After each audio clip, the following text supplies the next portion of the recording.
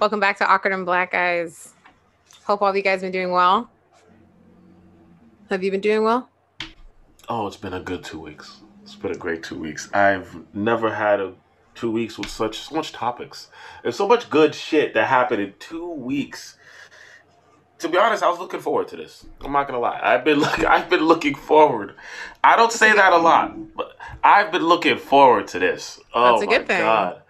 I have a lot of things I want to say today. But no, I think it's a good day. It's actually been raining all week here, or most of the week here, I should Yeah, it say. has. But it's all right. We're still semi lockdown, so Ontario is Ontario. Ontario gonna Ontario like Florida gonna Florida, so it's perfectly fine. But we do have some good news for you guys. We've come up with another segment, so we already have the clap of the month there, which I love. And we come up with another segment just called simply "I Hate It Here." I think every week we come on here, we dish out topics of literally describing why we hate it here, and we thought it was only appropriate to come up with a segment we hated here. It's literally just going to be me listing down my topics, Brittany listing down her topics individually, just describing why we hate it here, to be honest. And with no holes bars, just to get right into it, right off the smack. The first topic I want to bring up is Sha'Carri Richardson versus the Olympics, of why I hate it here, to be honest. So I know I'm coming straight out chaser. I'm sorry. I'm sure you're like 2 minutes in and you're already. This is what we want to do today. There's a lot, so I'm just no room for the fluff like Dragon Ball Z.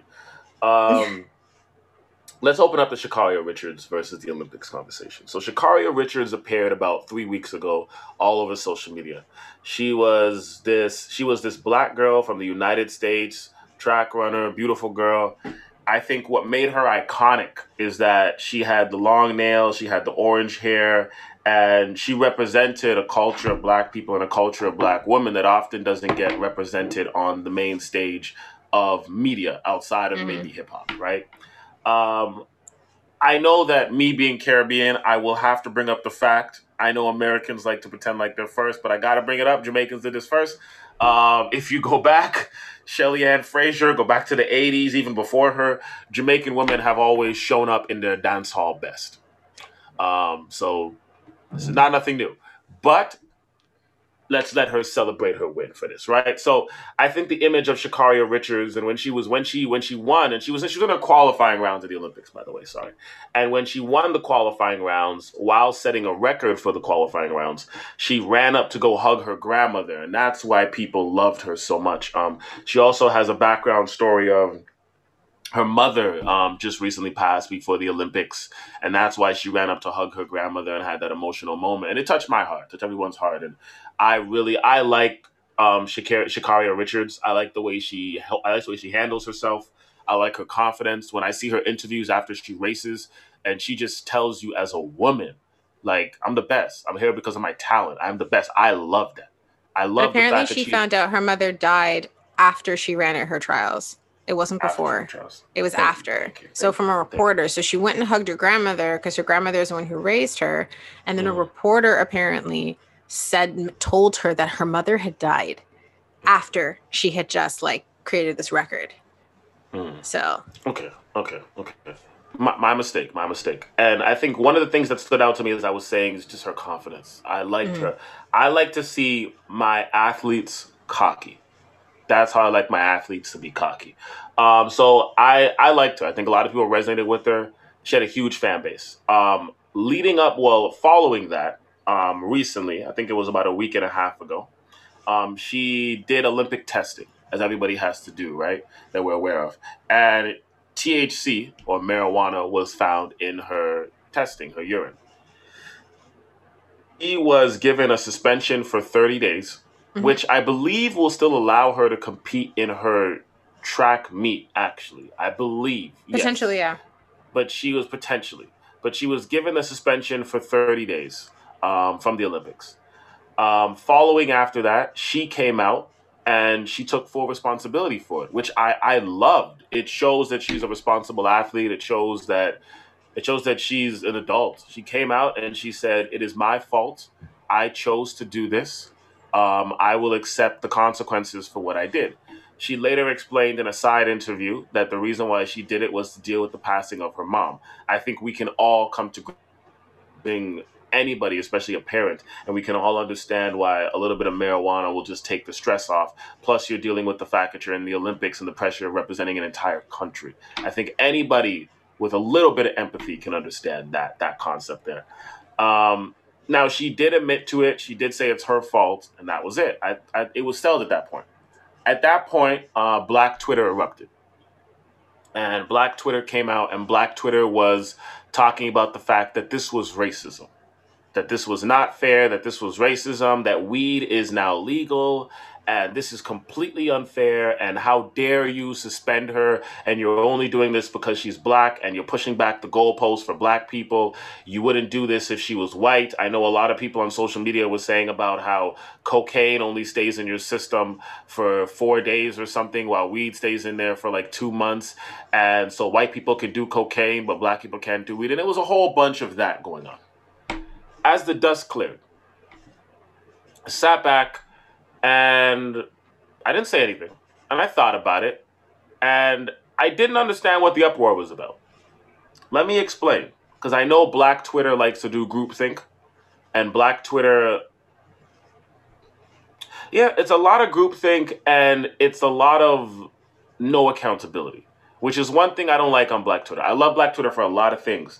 But I think the no accountability is just I don't like. Now, I've been on this earth for 31 years. As far as I've been on this earth, the Olympics has always, I want to repeat that again, always had archaic rules for testing. The Olympics has always deemed any kind of pills that you take can be seen as a steroid. This has always been a thing. I think almost every year of the Olympics, there is somebody from some country who has something happen or is let out or is disqualified or suspended for various things. I think there's an article about a woman eating a pig, and the pig had hormones in it. So this has always happened. This is no shock to nobody. Being a Canadian, I remember Ben Johnson. Ben Johnson actually did take steroids, by the way, but yes. And when Ben Johnson was caught, we as Black Canadians, we didn't say shit. We were actually more mad at him for doing the drugs and then going up there and representing us as Caribbean Canadians. We were kind of pissed off about it. I think it was when the news media in Canada decided to describe him as Jamaican and not Canadian after he represented his country and he was the fastest man in the world, and they had him on Canadian cereal boxes and commercials and they flaunted him around the country, and then to say he's not Canadian, he's Jamaican. That was the racism. But him being disqualified from the Olympics and them taking away his titles after he won them, that wasn't racism. He fucked up. Do I feel for Sha'Carri Richards? Yes. Do I understand why somebody would smoke weed if their parents die and if they have the stress of being in the Olympics? Yes. I smoke weed too. I fully understand that. I think what is happening here is a lot of Black Twitter is having an ethnocentric moment where they're looking at the world from their point of view. I just want to explain this. Weed is legal in Canada, in the Netherlands, and in a couple countries in the United States. The Olympics is not America. The Olympics is not the West. The Olympics is the world. It's the world. The majority of countries in the world, weed is not legal. The far majority of countries in the world, weed is not legal. Weed is not even legal all through the United States. So when you're making these arguments about weed is legal, people are being released, why is she being charged? That's a U.S. issue. You have to look outside of yourself. It's not a world issue. Second of all, as I said, the Olympics has always had these archaic rules. Do I think that the Olympics should look at some of their rules and change them? Yes, and I think that's the argument. I don't think Sha'Carri should get off, because if the Olympics, and people got to think about this, if the Olympics let Sha'Carri Richards off, now they have to let everybody off. Now you're going down a long rabbit hole of issues now, because you got to let everybody off. So do I believe that the Olympics has archaic rules? Yes, completely I do. Do I believe that the Olympics needs to bring their rules into the 21st century? Because what the Olympics does is all drugs are off the market. Every single drug. Do I think that there's certain drugs? There's drugs that women have to deal with for their menstrual cycles.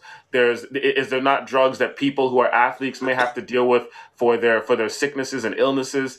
Is there not anxiety driven drugs that athletes might need? Yes. Do I think the Olympics needs to look through and maybe redefine what the rules are for 2021? Yes, I do. Do I think that that is a conversation that can be happen not with Shakara in mind? Yes, I do. Do I think Shakara should get a pass? No, because if they give her a pass, they get everybody a pass. Now we're going into different territory here. I like the way Shakara handled it. I think she handled it right. I think this is a Beyonce versus Beehive issue, and I always make this standpoint. Mm-hmm. I don't hate Beyonce. I don't mind Beyonce's music. I'm not a Beyonce fan, but I don't hate Beyonce. But it's the Beyonce fandom. It's the Beehive that makes me therefore hate Beyonce. And I feel like the people on Black Twitter, after Shakira already said it's my fault, after any logical, reasonable person that I've listened to in the past 2 weeks on any podcast was kind of saying the same thing as me, it just is arguing about. It's people on Black Twitter that are making me hate this topic. But, Brittany, what do you think? So I think the one conversation that got brought up is everyone started talking about the suspension that Michael Phelps had back in 2009 when a photo of him was released smoking from a bong. And he did confirm that it was authentic. They wanted to know why is it that he was allowed to participate in the Olympics at that time. So before we get into that, Sha'Carri Richardson will be able to participate in the 4x4 relay. So she most likely will still get to run in the 4x4 100 relay, but her positive test does disqualify her from her winning time for the 100. So she will not be able to run the 100. It also took away her record-breaking time, so that time now does not exist. So she did not break any records. She loses that. She's accepted that. I understand. She's accepted that, though. Yeah. She's accepted the fact that she will be disqualified from that, and as well as the fact that her time has been taken away from her. But she will most likely be able to participate in the 4x4, like the 4 relay for the 100, which I think is awesome. Back to Michael Phelps. So in 2009, everyone knows that Michael Phelps had a picture come out of him smoking from a bong, but he was allowed to participate in the Olympics. So let's break down some things here. First off, when Phelps was suspended in February of 2009, 6 months after the Olympics, it was after. There you go. And 5 months before the 2009. So he got suspended 6 months after the 2008 Olympics. And then it was 5 months before the 2009 World Championships. Mm-hmm. So Richardson's suspension goes into effect less than a month before the start of the 2021 Tokyo Games. We're just going to put that out there. So when it comes to the two different situations, Richardson ingested the weed that she had in the state of Oregon, where it's legal to have weed. So it's legal there. Whereas Phelps in the image came out with non-medical use of marijuana, which is illegal nationwide. So even though that's there, it doesn't appear to actually have anything to do with it. But what they're claiming is that the stuff that happened to Phelps was actually far more, I guess, strict than what happened to Richardson, because she just got a 30-day suspension. So Black Twitter, if we're going to be calling out racism, let's please get the facts, please. So when it comes to what happened, ultimately, you can actually be suspended for up to 2 years for testing positive for weed. You can be suspended for 2 years. So if you get it in your system, got off light. Yeah, but the funny thing is that when Phelps tested, not only did that happen, he actually ended up losing sponsorship deals, and he ended up having people pull things from him. So it was we can't sponsor you. He lost a lot of money. Ultimately, his image got so distorted and destroyed that he lost far more than just 30 days. So yeah, he got suspended, yes, but he still got to participate. She still will be able to participate in one of these things, but it's not as if that she's lost as much when you actually weigh out the two. But in my perspective, not even close, Brittany. Not even close. She lost her qualifying. Right, she just lost her qualifying time. She can still go to the Olympics in the relay and kill it, and she can still have a real time that's not a qualifying time. What has people mad is they're like, oh, but Phelps's times never were taken away from him. It's like, well, they can't be, because when he went in for the Olympics, he didn't test positive for marijuana. So you can't take away times unless you have a positive test. So he didn't lose any of his records because the weed was no longer in his system. Black Twitter, When you come out with these claims and the group mob mentality, check the facts, please. I've been waiting to have this conversation. So ultimately, what people are trying to say is, listen, she ingested the marijuana in a state where it's legal, Oregon. But for the Olympic Committee, it doesn't matter if you ingest it anywhere in a legal part of the state, because like you said, the Olympics is the world, it is not America. They're like, no. But she getting a 30-day suspension is better than 2 years because she can still go to the Olympics and participate. So, okay, she lost her qualifying time. She can come back again and hopefully even beat that or set it again. So to me, it's a little bit different. Like, it's interesting when you think about the whole doping records, because case in point, there's another American Olympian named Brianna McNeil, and she actually has an actual a court upheld a 5-year suspension for her. 5 years. And here's the thing, guys. She never tested positive for doping. She actually had an abortion, and she missed the drug test. And they said that maybe she altered records. But you can't alter a record if you never had the test. It was highly personal. And also, just so you guys know, I don't know if any of you guys know this, you're not actually required to tell the Olympic Committee if you have an abortion. You aren't, because that is highly personal. So obviously, if the officials come to your house, you have just had a procedure where drugs are put into your system to put you under. Sometimes you get sick afterwards, you can be in pain afterwards, you're obviously not going to get up. And the fact that they want to suspend her for 5 years is really, really crappy, because it got upheld. So like a week or two ago, the court upheld her suspension. Like, she's not going to Tokyo. It doesn't matter that it wasn't actually for doping. And she missed the test 2 days after she had an abortion. She was in bed recovering, so she did not go up to answer the door. And it's like, but she didn't actually, yes, okay, I understand she missed it. I get it. But seriously? Like, that's bullshit. I understand why you hated her. I feel like, wow. I saw this when you posted this to me earlier this week. I really didn't have anything to say then. It's the same way I said if they let Sha'Carri Richards off, they're setting a precedent, and they need to come up with formal rules before they do that. Is the same way how them doing this to this woman is setting a precedent. Not in a good way. This is, yeah. I do think that there is a valid argument that I think a lot of people should be making right now for the Olympic Council to update some of their rules and policies.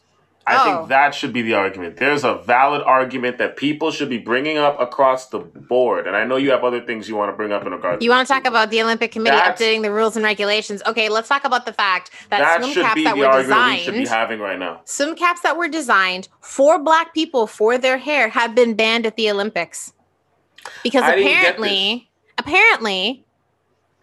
superior athletes don't need swim caps that do that. That do what? What do you mean? It's a cap, that right? That cover your head. All the athletes, but don't all the athletes wear swim your caps? Head. It was Okay, listen. Okay, let me just tell you. So, a company that specializes in making swimming caps to cover natural black hair said that the International Swimming Federation had rejected an application for its products to be certified for competition ahead of the Tokyo Olympics. It's by the company Soul Cap. But then also, Tokyo also said they weren't going to allow it because they're saying that swimmers who are at an elite level do not need caps of that size for their hair. Okay. So hold on. Let me break it down. So there's a company that was making. Okay, as far as I've been around, as far as I've been alive, I've always seen swimmers wear caps, male and female, I believe, if I'm correct. So you're telling me there's a company that makes caps that are much larger to fit Black women who have much thicker and larger. Got more hair. Let's say their hair is not short, if it's in braids or whatever it is, or if it's out. what is the... So what do you want them to do if their Wear hair the regular can't fit in the ones. others? Make it But fit it's into the other ones. But it's a swim cap. Now You think I don't know that? hold on. I can see two arguments here, and I'm trying to figure out which one it is. So there is the race argument, and I'll get to that in a second. But there's also an economic argument that I think is happening, and I just want to see if you're on the same page as me. The swim caps that they want them to use, Mm-hmm. are they somehow connected to the financial profit of those swim caps? They're Are just those a swim caps cap. regulated through them? Is that why They're they want them to regulated for use the them? Olympic Committee because they're supposed to. They say that the swim caps for natural black hair do not form to what is it? The natural form of the head. No. So I understand No. the bullshit that they're saying. I get that. You can't. It's just a swim cap. It's not like it has no money or anything like that. It's not about that. What they're trying to say No. is That's not what I'm saying. I understand the bullshit that they're spewing, but I'm asking the swim caps that are regulated by the Olympics. Mhm. Are those also sold to the teams by the Olympics? Does the Olympics make? It doesn't state that, so I can't answer that because it doesn't state that's that. what I'm asking. But what I do know is that they're saying that because the cap designed for thicker curly hair does not follow the natural form of the head, it's not performance enhancing. That doesn't make any sense. Again, the conversations that we need to be having doesn't make any sense. Is in regards to the Olympics versus their rules and regulations. These are the conversations that people around the world need to be having. Sha'Carri Richards already admitted her fault. Michael Phelps received worse. You've just ran through a few of these now. We need to have conversations in regards to the Olympics updating their rules and regulations because this is ridiculous. That's what it is. That's the main argument. I don't think weed will be added to that because weed is still a drug in most countries. But I think in terms of the caps, in terms of the woman who had a child, I think these are conversations we need to be having. And in terms of women taking drugs for their menstrual cycle, for athletes taking drugs for anxieties, these are conversations we need to start having. I think it's just sad and very stupid because it's an easy discussion to have. The fact that there is so much pushback just for a cap to fit a swimmer's head and their hair, saying that elite athletes do not require that size of cap. Elite athletes. That's white athletes. So yeah, exactly. It's crap. Crap. Do we have anything else that the Olympics is fucking up? No, that's it. That's it? Jesus Christ. Okay. That's pretty much it. That's okay. That's okay. I have another topic for you, dear. Oh, go ahead. Go ahead. Go full for it. Do you want to talk about that guy who apparently wants to be Korean?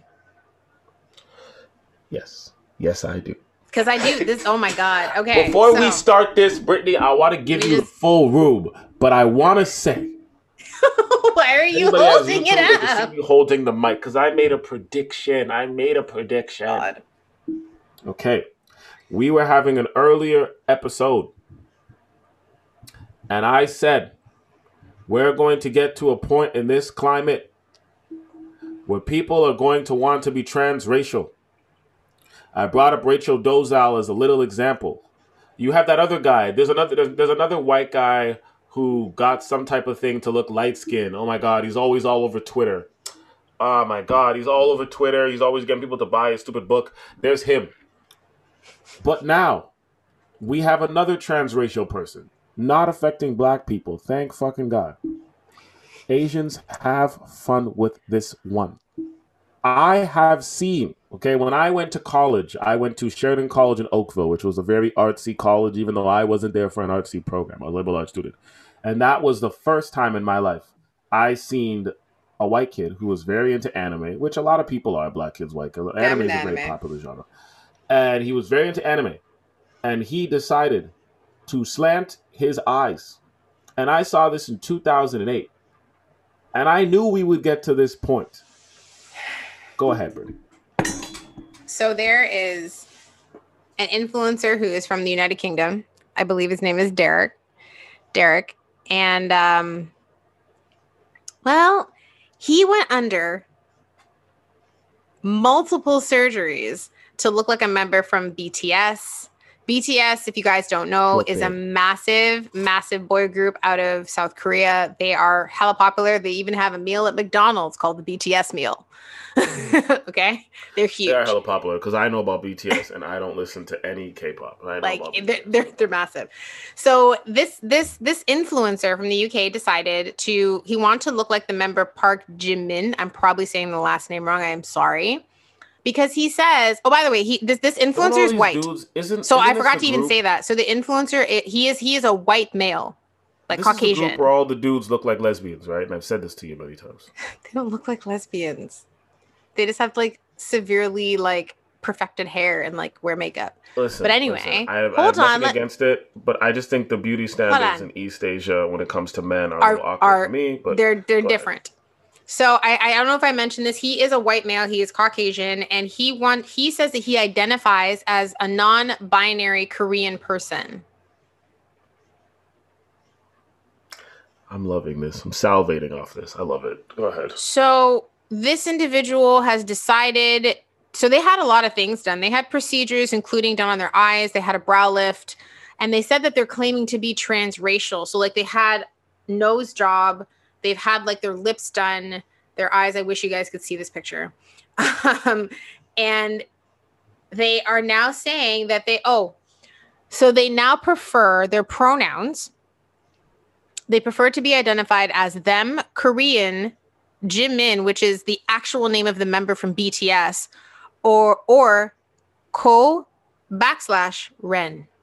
So like Korean. Can like, the guy from BTS, Jimin, can he sue for oh my god, what's it called? You know when somebody says something that's untrue about you as a celebrity? You mean for slander? That's slander. Yeah, like if someone says something untrue and says these things and there's like another one that's about like ruining your image, right? Like, can he sue for that? Because essentially his image. I don't know if he actually can sue for it. He doesn't look anything like him. They don't look anything like them. But this person, this individual genuinely believes that they are Korean. Oh my god! Do they speak Korean? Do they learn the language? Here's the thing. I like anime, right? Mm-hmm. We all know that here. I love me some anime. I love reading the manga. I'm about that. But it doesn't mean that I believe that I am something I'm not. You know what it is? Like, what it is? This is messed up to me because no, you don't get to just claim that you're a different race. You can't do that. And you can't be like, I'm going to go get surgeries and do all these things. And that's ridiculous. Here's the thing. This individual seems as if they're actually suffering from much more severe internal and mental and body issues than them trying to change their actual race. And I believe that they genuinely need to get help for that. Changing your race and trying to pretend to be somebody else, because this person pretty much says that they want to look like someone else so that they can be someone else.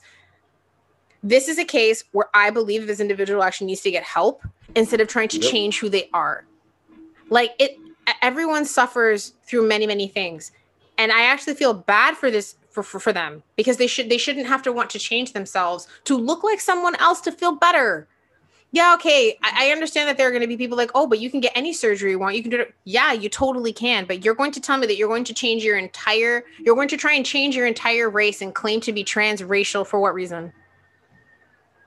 There's something else going on. You want to go get surgery and go get your nose done, your boobs done, whatever it is, get fillers. I do not care. But I'm hoping you're not doing it so that you can look like somebody else so that other people accept you, because you're the one who has to accept yourself for who you are. This whole thing, this is messed up. You know what it is? And I just thought about this. I just want to have this conversation or open it up to this conversation and see what you think, actually. This has always been there. This mentality of wanting to be something you're not has always been there. Racially and culturally. Let me explain. Back in our era, before social media, we always had this, right? There was always people, especially when we got to our preteens and teens ages, there was always people who engulfed themselves in a certain culture. There's nothing wrong with that. So, for instance, you might have a white person who grows up loving hip hop or R&B music or dancehall music or soca music, whatever black music is out there, right? Mainly hip hop when I was growing up.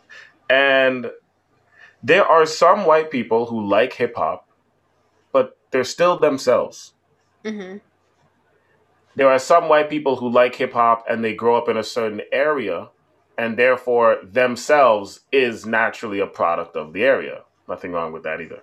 Right. And then there are some white people that we've all met who grow up with hip hop and then they start to portray all the negative aspects of black culture. And then they start to adapt all the negative aspects of black culture. And then they start to adapt the style, the dress, the walk, the image. Literally in our era, it was everything but blackface. And then they start slightly referring to themselves as being black or being somehow part of black culture because of their adornment of it. I've seen this. I've seen white kids do this to Asian culture when I was growing up. I've seen white kids do this to black culture. I know a black person who did this to white culture. I've actually seen this type of shit. That's always been around. I think the only difference is now because of the availability of plastic surgery and the advancements in the medical industry and science industry, you now have people who can actually go and get the surgeries done, whether it's pigment surgeries, whether it's plastic surgery. So now you can truly commit to your fascination, which is the deadly part. Because before, people just looked at you as a fool. We didn't think that. But now you can actually present as that race. It's very interesting. It's interesting, but I also think it's dangerous. That's like I said that I believe that if you believe that you're trying to change your overall self, your race included, I genuinely think that there's something else much deeper going on than it just being an outwardly appearance thing. Especially if you're trying to actually like embody it. Like I think that's dangerous because who says that not in 10, 15 years you're going to regret every choice that you made because no one actually told you that maybe you need to talk to somebody first, speak to a professional, maybe work through whatever issues that you have to take that time to find out if you're really doing this for yourself, if you're just doing it because right now your own brain is fighting against you. I have a side conversation I want to bring up today. I'm just saying. Glad you brought that point. No. That's a very good point. That's a very good point. I have a side conversation I want to bring up. I don't want to spend too much time on it. I know we got other things, but I just want to get your point on this. So, and I told you about this. I'm just going to bring it up for the reference of the podcast here. So, my niece was with me maybe like a month ago now, right? My niece is 12 years old. She's a preteen. So, she was telling me, nonchalantly, by the way, that at her school, the way she started off was she was telling me that at her school, there was a guy and a girl that got married. You know, and we had this shit when I was in school. People would get married at recess in like grade 5 and 6, and you know, it would last 2 more recesses and they'd break up. So I'm laughing and I'm listening to the story, right? Then she tells me that they broke up after 4 months or something, and then the guy in the relationship went to go date another guy who was 2 grades older than him. So he was in grade 4 and the other kid was in grade 6. And they dated for like 8 months. And she's telling it to me nonchalantly. And I was amazed by that.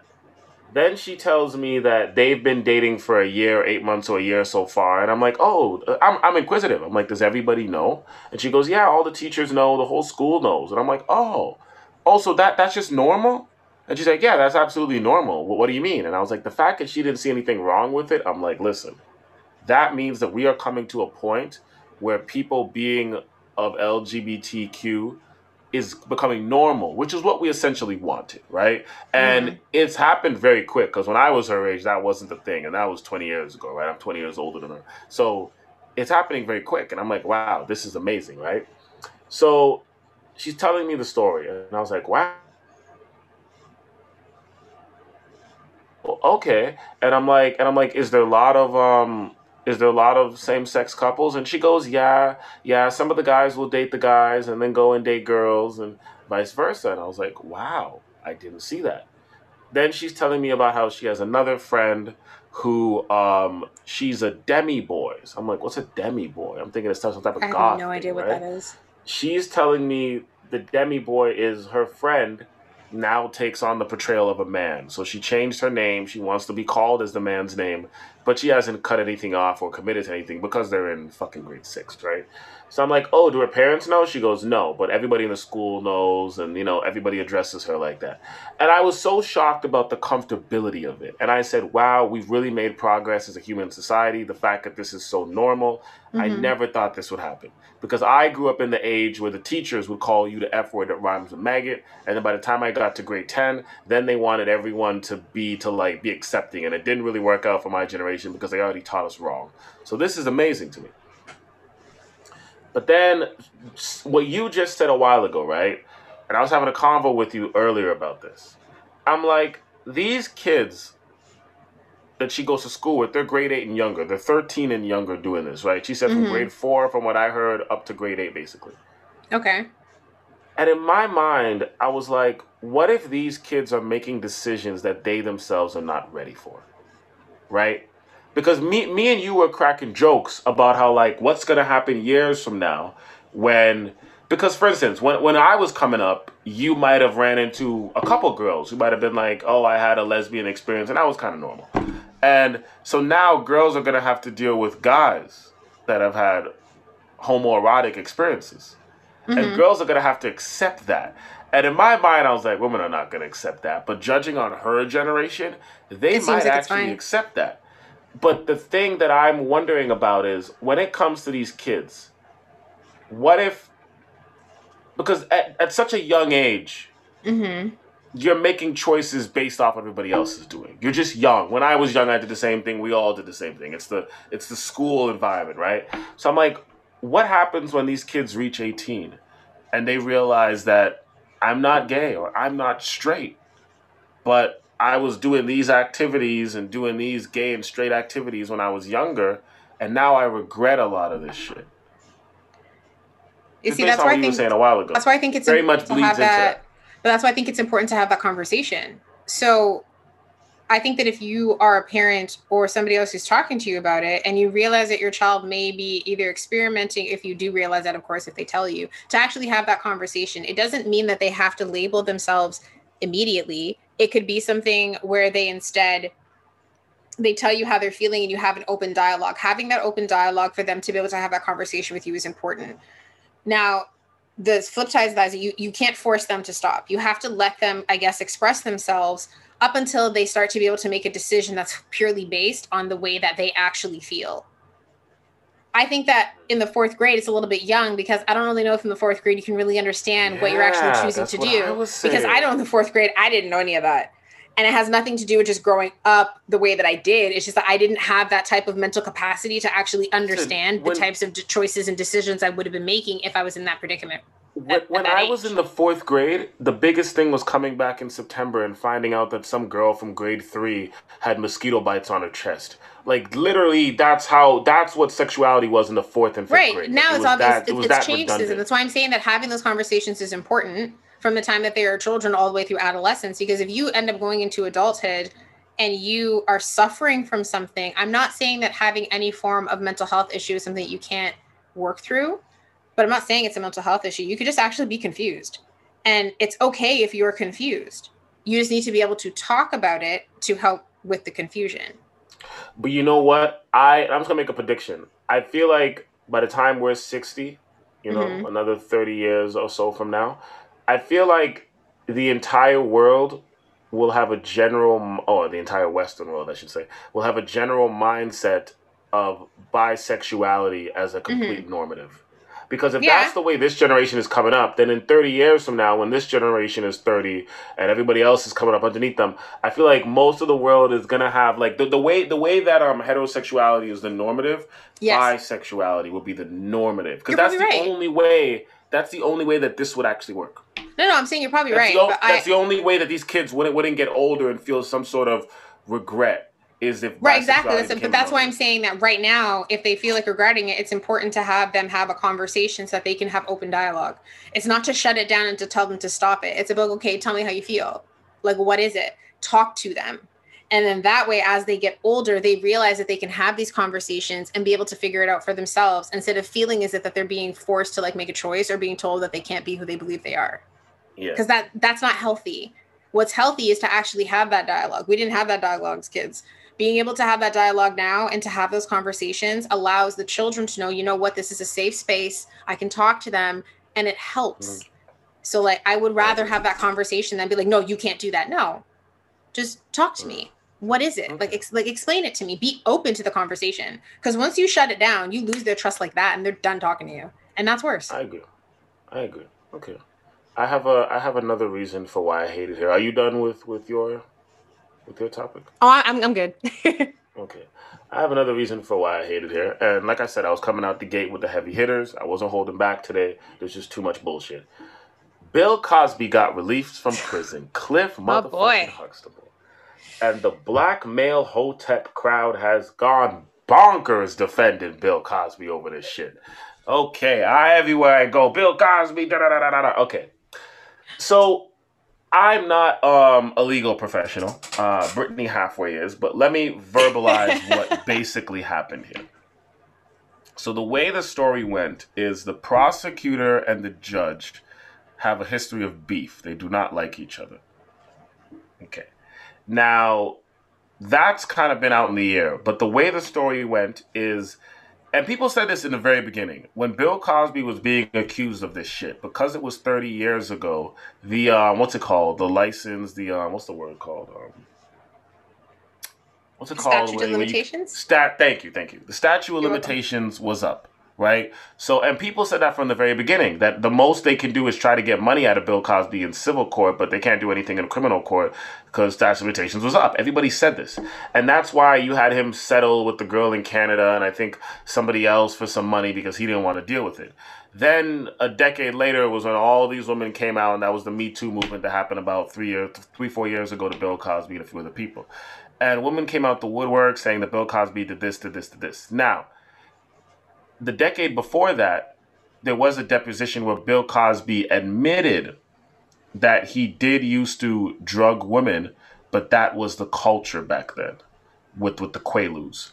So, I'm just working this off facts here. Bill Cosby admitted that he used to drug women and fuck them. Mm-hmm. Point, case, done, period. It's over. All the Hotep black males out there defending Bill Cosby as part of their manhood, it's over. Nothing left to be said. He did it. Because he admitted it. That's why it's a bit different. What are we discussing? Nothing. Like at least with OJ, we know OJ did it, but he didn't admit it. This nigga admitted it. It's over. Now, once he admitted it, Bill Cosby is forever guilty. That doesn't mean he should be in jail. I just want to put that out there. But everyone defending Bill Cosby, he said he did it. Now, people are going to say, oh, well, that was the culture back then. It's like smoking weed. That doesn't make it right. The culture 100 years ago was if you had an argument with somebody and you just go rape their wife. That doesn't make it right. The culture 50 years ago was if you didn't like a black person, you could frame them for raping a young white girl and go hang them, beat them, castrate their balls, and put it in their mouth. Emmett Till, or even this other white girl. That was the culture. So if you're trying to tell me that the culture back then, Quaaludes was just a party drug and everybody did it, okay, well then I guess rape and hanging and all this other shit, hey, that was the culture back then. So you're contradicting yourself. But they're not going to see it that way, you know that. Okay. So I just wanted to put these 2 points out there. Let's just ease that away from the Hotep crowd. Now that we lean off the Hoteps, let's get into the real conversation. So because of that being said, Bill Cosby was essentially wrongly put in prison. Mm-hmm. Okay? So his team fought and he got out of prison. Rightfully so. Do I believe that Bill Cosby is innocent? No, I believe he's guilty.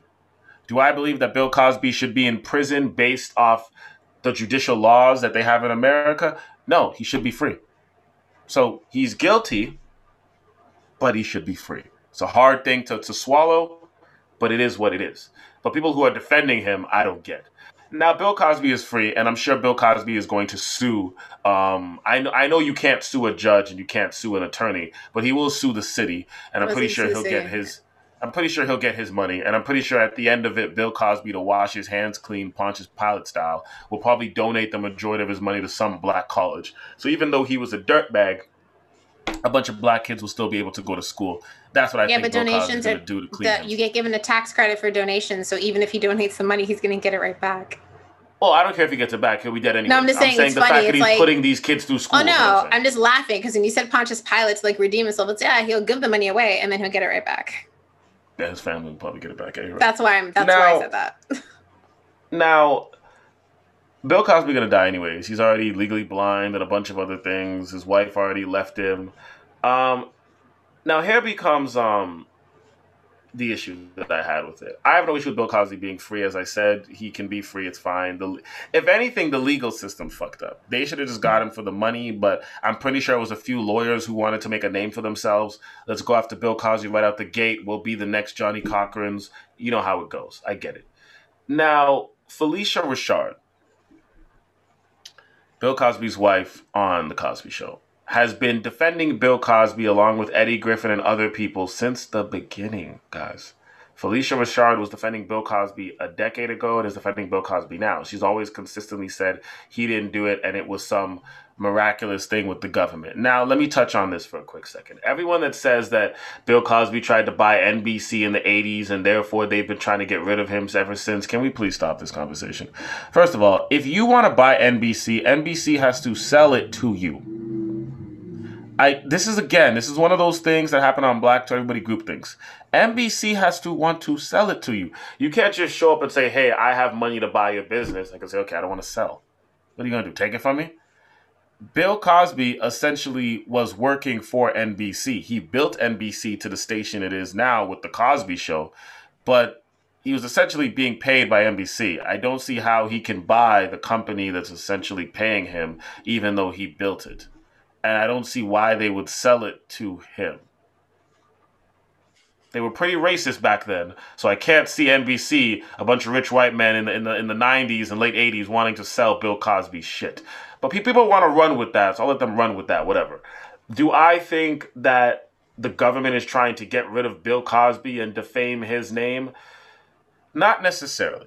Now, when the government was doing this in the 90s, and if they were doing this in the 90s and 80s, I could definitely agree with that. Because that was when Bill Cosby was at his height. He had The Cosby Show. He had The Cosby TV show. Bill Cosby was literally on talk shows. Bill Cosby had power.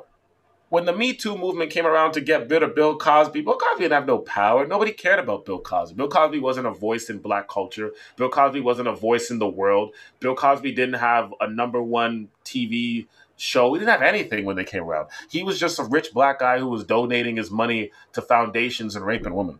But there was nothing for them to take from him. If they wanted to get Bill Cosby, they would have got him in the 80s and 90s.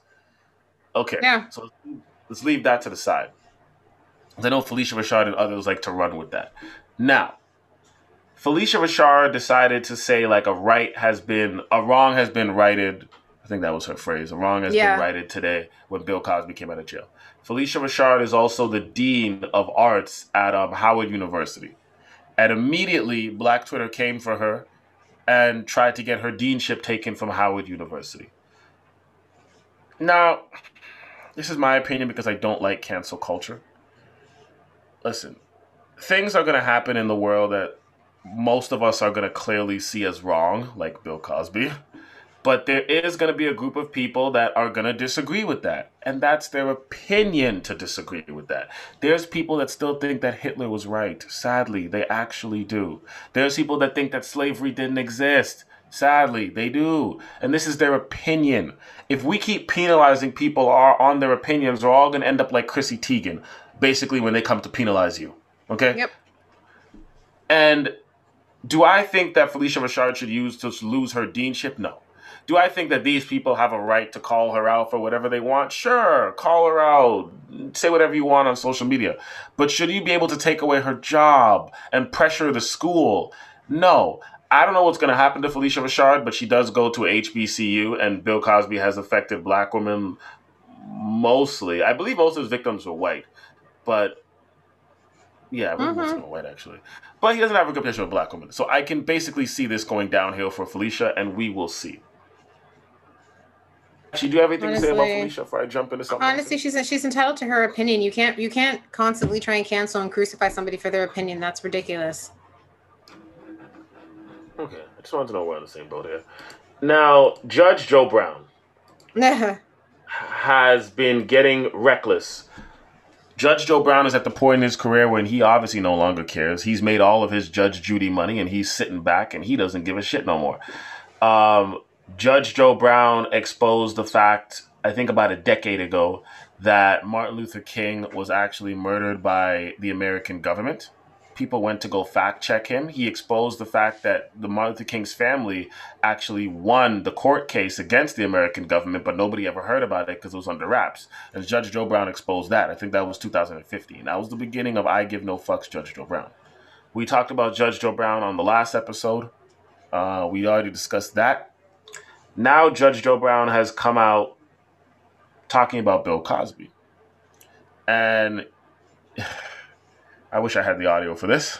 I don't want to really repeat it. But Judge Joe Brown was basically saying in a large lump sum that these girls are groupies and they knew he was a married man. And the groupies' position is to basically take the money and get fucked. And they know what it is. And back then it was drugs, sex, and rock and roll. So here we go justifying shit. And back then the groupies knew what it was. They came for the drugs, sex, and rock and roll. They got fucked and they went home. He also said these were low-class women that we ran through and it was our right as celebrities and that was part of manhood. All disrespectful shit. He doesn't care anymore.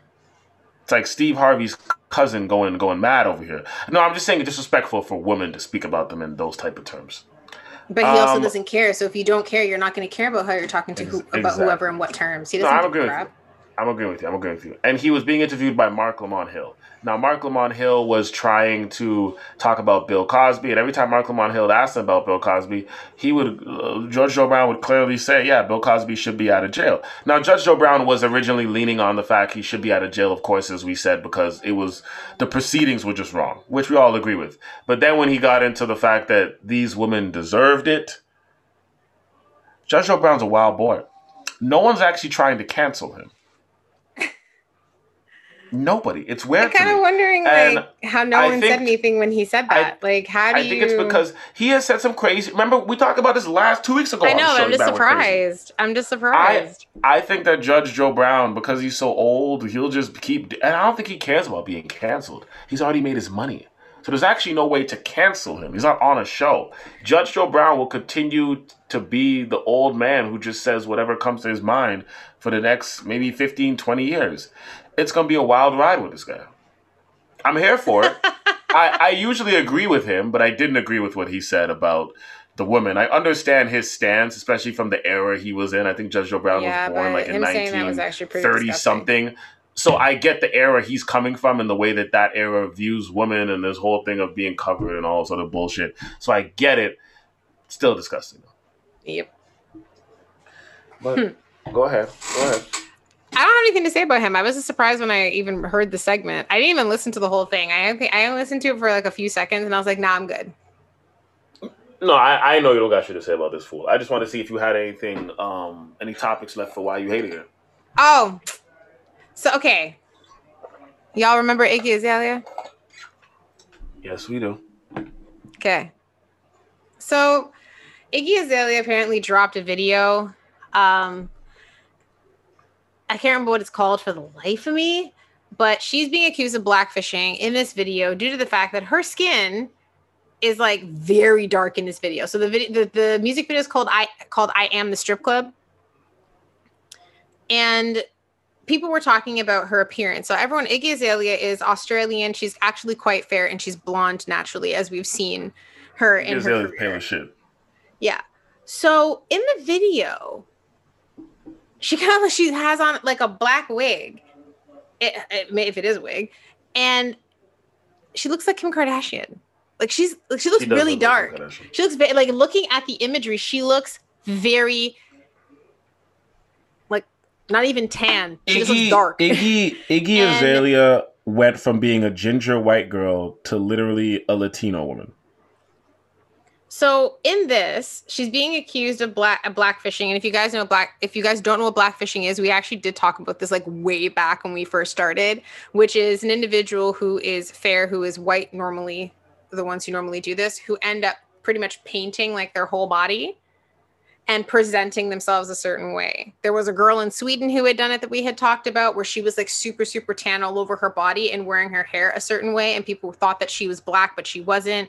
Some people thought that she was like a deeper tone person who was Hispanic, and she wasn't. She was actually from Sweden. So a lot of people are trying to say that what she did not only is disgusting, but she shouldn't have done it.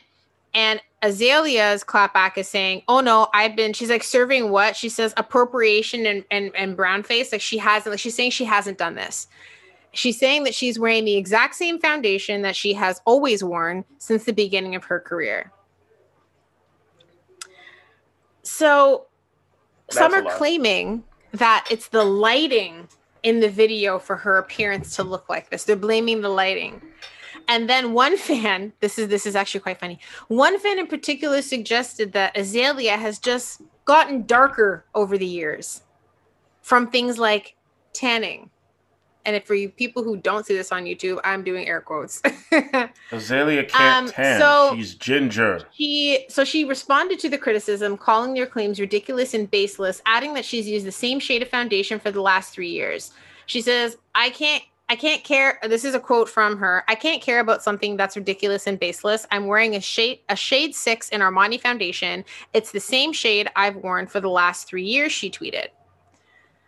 So she's claiming that she's wearing the shade of foundation by Armani that obviously she says is a lot lighter. They're trying to say that, I didn't do this. This is not an issue.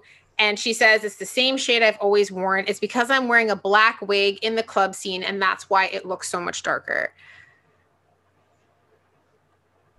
She looks, when I say she looks like Kim Kardashian, like she actually looks like she looks like Kim Kardashian, like on a good makeup day, which is like head to toe, completely fully tanned out, black, long, straight wig. Like she looks like she's wearing a foundation that's my shade.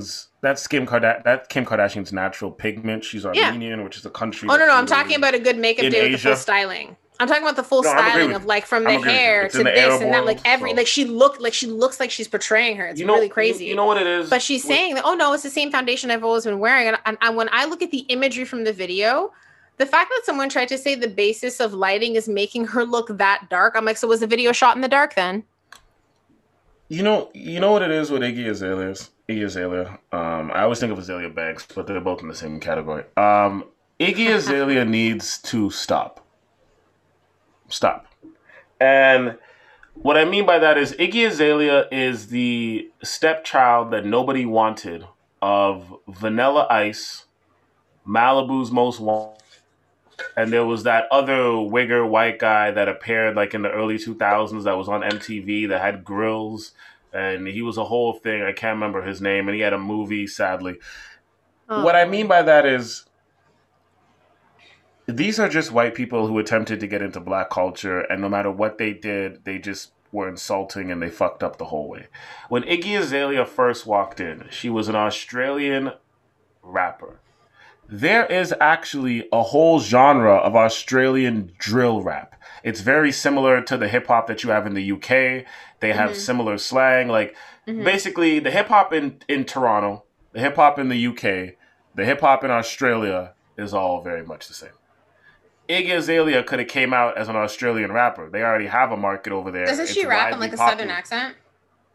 This is where I'm going with this. Yes, she does. So when Iggy Azalea came out as an Australian rapper, she decided to basically mimic kind of Trina and basically mimic a southern Miami girl from the hood. Yeah. People found out she was Australian. Unlike Idris Elba when he was acting, people weren't actually surprised. They were more pissed the hell off. Iggy Azalea decided to get her ass done and all of that. I won't contribute that to black culture because I just don't want to anymore. But Iggy Azalea basically tried to co-opt the image and the voice of specifically a Florida black girl from the hood. I think she was living in Florida for a year before she popped off her career. She got exposed. We dealt with this already. The whole thing. Now, 5 years later, she's come back, and instead of just being an Australian rapper, you could rap about the same bullshit, but just be yourself. She's come back, And this is a girl who is literally the same complexion of the woman in Twilight. And now she looks like Kim Kardashian, whose family comes from the Arab world, the upper Middle East. Crazy. I understand people are saying she's blackfishing because her music caters towards black people. I would be more offended if I was Arab because she looks more Arab They're or saying Spanish she's black. to me. That's what someone said. They said that she looks like she's blackfishing, but they're saying she also thinks she's imitating somebody who is Arab and or black of his complexion. But yeah, she's obviously trying to blackfish, but she can't go that black, so she has to stop at Arab and Latino. And I just don't get it. I don't get what Iggy Azalea is going for. I don't know what her purpose is. You had a hit song. Then people found out that you were Australian. Then you had that. What was that? That freestyle you did at a concert where it was all gibberish. Now, then you got canceled. Now you came back 4 years later and you're still fucking it up. Just take the money, buy a property, flip it, and just make money that way. We don't like Chameleon Air just makes monies off stock. We don't see Chameleon Air rapping. Listen, you really don't have to do it. I just wanted to stop. Toppers, and she had 2 songs that were chart toppers. She had Booty with Jennifer Lopez, and then she had Fancy. Yeah. And those 2 songs did like really well for her. Like really well. Really don't need to be she to the point really where they're actually need to be in the spotlight anymore. To the point where they're still played. People still play them and remix them. Like she's still like it's still there. To be here. But here's the thing, though. How else is she going to keep the money going? Every white girl pool party for the next 30 years. Yeah, and also because that's what the whole I said. You should have took the money and invested it. And the fact that she used the 90s Clueless in the video, like the whole thing. She did the whole thing to make it a trend, and she did. She made that thing. She made that shit trend. Yep. It's just, I don't know. It's like when I saw that, I haven't heard an Iggy Azalea song literally in years. And then when I saw this, I was like, no, we got to talk about this because she looked like the image alone. I was like, damn. I watched the video and I haven't watched the video. I refuse. You sent it to me and you didn't even watch it? No, I only read the article. And I looked at the stills. The imagery. I refused to watch it. Iggy, I'm sorry stop. I put you through that. I didn't think you'd watch Just it. Stop. Go buy a Wingstop. Go buy a McDonald's. Go to Australia. Buy some businesses. You really don't have to be doing this. You don't have to be embarrassing yourself anymore. Doesn't she have? She has a child too, no? Anymore. She has a child with an NBA player. You don't have to do this anymore. You already have a child, actually. Just sit back and collect the checks. Usually I don't promote that, but for you, I'm promoting it. No, she can still be. She could do something else other than being creative because of this whole cancel thing. She probably could take her money. She properly invested it and she'd be fine. But we're not her, so I don't know. She wants to say that she's the strip club. I don't know why you want to call yourself that. But anyway.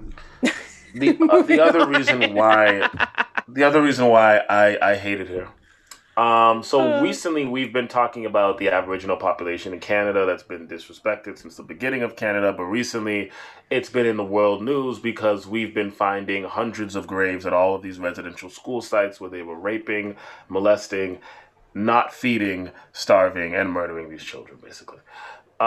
So recently, the Boy Scouts, I don't know if this is the Boy Scouts of America or the Boy Scouts United. I think it's the Boy Scouts of America. But the Boy Scouts reaches a settlement of $850 million. I didn't know the Boy Scouts had so much goddamn money. I'm going to be honest. They do. Go to the girls who sell all those cookies.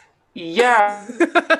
Wow. So they reached almost $100,000 settlement for thousands of claims recently.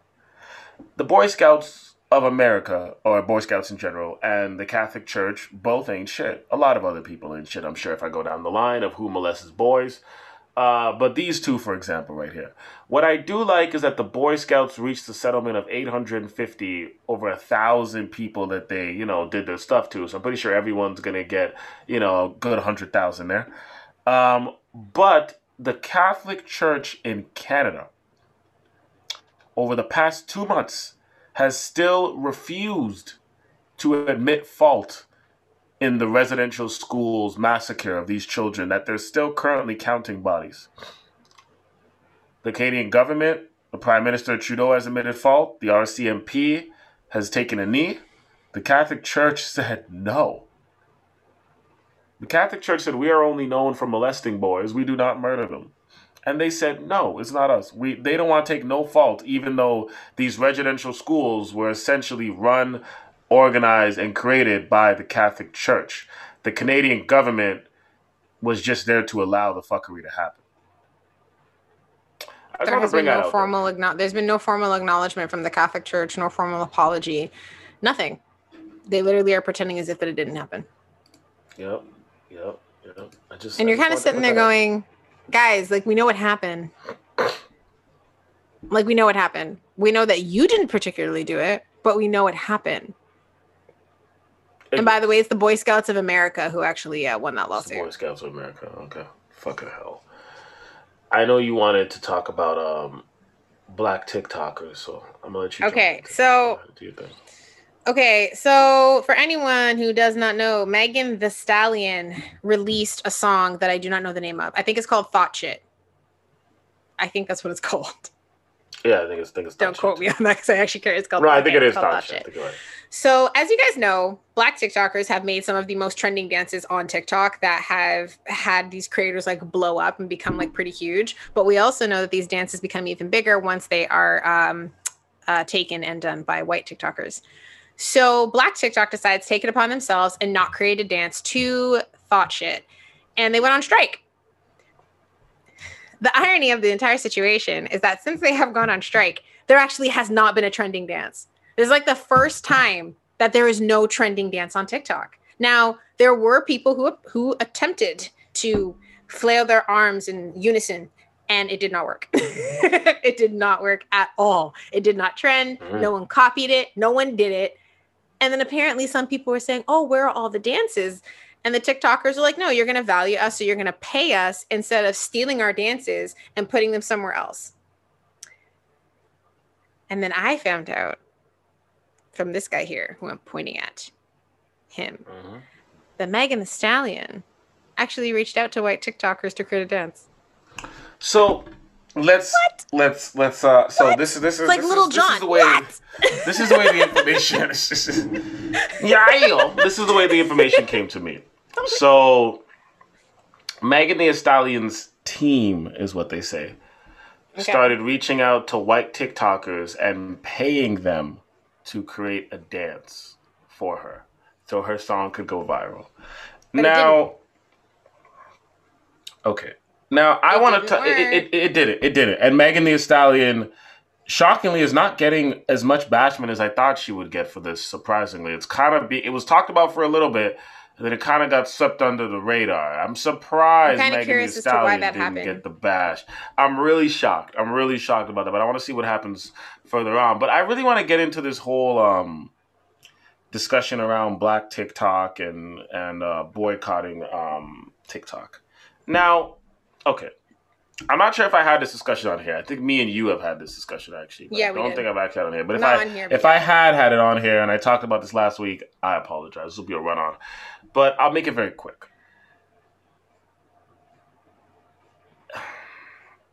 Okay, in the very beginning of our show, we talked about, and I remember what it was now. We talked about the fact that it's coming to me. I got it. We talked about the fact that white celebrities co-opt black hair and black music as their own. And we dissected this, right? And we're talking about Justin Bieber and them calling his album, what was it? House Pop? It was supposed to, no, it's a soca sound, but they called it Island House or something like that. House. And there was also the thing with the younger Kardashian sister and with the box braids. And a lot of black people hated Kylie Jenner and hated Justin Bieber for this. And I try to be the voice of reason in this. And I try to look at it from an economic standpoint, right? And what I said back then specifically is we need to start putting our energy towards the right person. Blaming Kylie Jenner. Kylie Jenner never called it box braids. Kylie Jenner did a photo shoot for a white magazine The white magazine took the pictures. The white magazine called it box braids. No, boxer braids. Box braids is an actual thing. Boxer braids. Boxer braids. Sorry. Yeah, box braids. Y'all getting mad at Kylie Jenner. Y'all getting mad at Kylie Jenner when it was the white publication that did that. When Justin Bieber dropped his album and he had Sorry and the other song that had a soca element to it out of the whole entire album, and there was some songs that had reggae elements to it, Justin Bieber didn't say anything. Justin Bieber didn't get a chance to speak about the album and say who produced it and what was his influences. It was the magazines that called it Tropical House. Y'all got mad at Justin Bieber. And this is why I say y'all are letting the people who are actually doing it get away with it. Who you should be getting mad at is the publications who are the ones who are making these claims and posting this. And stop getting mad at the artist. The artist didn't do anything. Yeah, but it's easier to get mad at the artist because of the face of it. I understand, but I'm trying to redirect the anger. So no, I'm agreeing with you, but I'm also stating that that's exactly what it is. It's easier to get mad at a singular person who you can see and hear, not the media machine. Of course, but the problem is the person can't do anything. So that's true. But so now we reach this argument, right, about Black TikTok. Now, Kevin Hart said this years ago. He said, Hollywood still doesn't believe that a black face can sell a movie outside of America, other than maybe Denzel or Will Smith. It's mostly action movies that they buy outside of America, and even Denzel and Will Smith have a hard time selling. Hollywood doesn't believe that a black face will sell outside of America. Now, people are going to bring up Black Panther, but you have to remember Black Panther was largely digested because it was a Marvel movie and because of the amount of black people that live in Africa, the Caribbean, and all over the diaspora in the world. Also, there was countries that are anti-American who usually don't show American movies, like China, like Russia, who showed Black Panther was also very anti-West, anti-American, and China and Russia are anti-West, anti-American. So it's sold on many different factors. Kevin Hart states that for all of his movies, he wants to do an international tour so he can push his movie in Germany, in all parts of Europe, in all parts of Asia, even in Africa. He wants to push his movie so it can sell, so he can reconstruct this image that black faces don't sell. Now, Hollywood and a lot of these companies are run by old white executives who were born in the 1950s and 40s who still believe these things, right? This is why people think Gone with the Wind is still an amazing movie, because it's old white people telling younger people it's great, and then they tell the next generation it's great, and it's really not that great. But long story short, to get to my point here, if you look at how TikTok is done, right? Somebody comes out with a song. A bunch of black TikTokers and a bunch of white TikTokers, a bunch of TikTokers in general, they're all going to do a dance to that song. Black people are usually more rhythmically inclined and more artistic, and therefore our dances are the ones that are going to be the most popular. Then everybody starts doing that dance that the black person did. Naturally so. That's what you want. You want everyone to do it, right? You want it to trend. Hip-hop would not be the most popular art form, if just black people listen to hip-hop. So you want everyone to do it. That's how you sell it. Then there comes a company, sometimes a small millennial business, sometimes a large company, and they want to take the dance and use it to sell their product. They don't know who started it. They have somebody in their faculty, maybe the social media manager, who goes on and looks at who has the highest likes or whatever it is, shares for who did the dance. That's actually not true. Even though the black... When you work in social media manager, it's actually your job to find out who originated the dance first to see if you can actually get that person first. I'm aware. After the originator has been located, then you go past and see if you want to go with somebody else if they don't fit the archetype of what your story is. Okay, no. I'm well aware of that. Don't worry. I'm working, baby. Okay, it's because you said they don't. That's not true. No, don't worry. Okay. We're angling it. Okay. Just okay. Angling it. Okay. So the person that works at the company or the small business, they're going to go and they're going to look at who has the highest likes, the highest shares for this TikTok video. They're not doing their homework, as Brittany just said. That's what they're supposed to do, but that's not what they're doing. They find the highest person. Now, even though the black person created the dance, the white person now has the highest amount of likes and shares. You want to know why? Because we in the world have developed a culture due to, and I won't go on about this, due to colonialism for the last 300 years, where Europe ran the rest of the world and governed all these countries, where we self-consciously believe that whiteness is the normative and whiteness is better. It doesn't matter what country you go to, people are bleaching, straightening their eyes, doing what they can to seem white. The reason why I'm saying that is because you can look at it, I'll put it in the best way possible. When, I guess we'll use racial categories. When white Hollywood puts out a movie, we all watch it because we've grown up in a culture that whiteness is the normative. So white movies are therefore for everybody. They won't have one minority in the movie, but the movie is still for everybody. That's the way it's marketed. Whiteness has been marketed as the normative since the 50s and Leave It to Beaver, okay? When you see a movie with a bunch of black cast, only black people are generally going to watch it because other people don't feel like this is the normative for them, or they don't feel like they're going to understand it because it's not in their culture. Mind you, the white movie wasn't in their culture either, but that's the normative.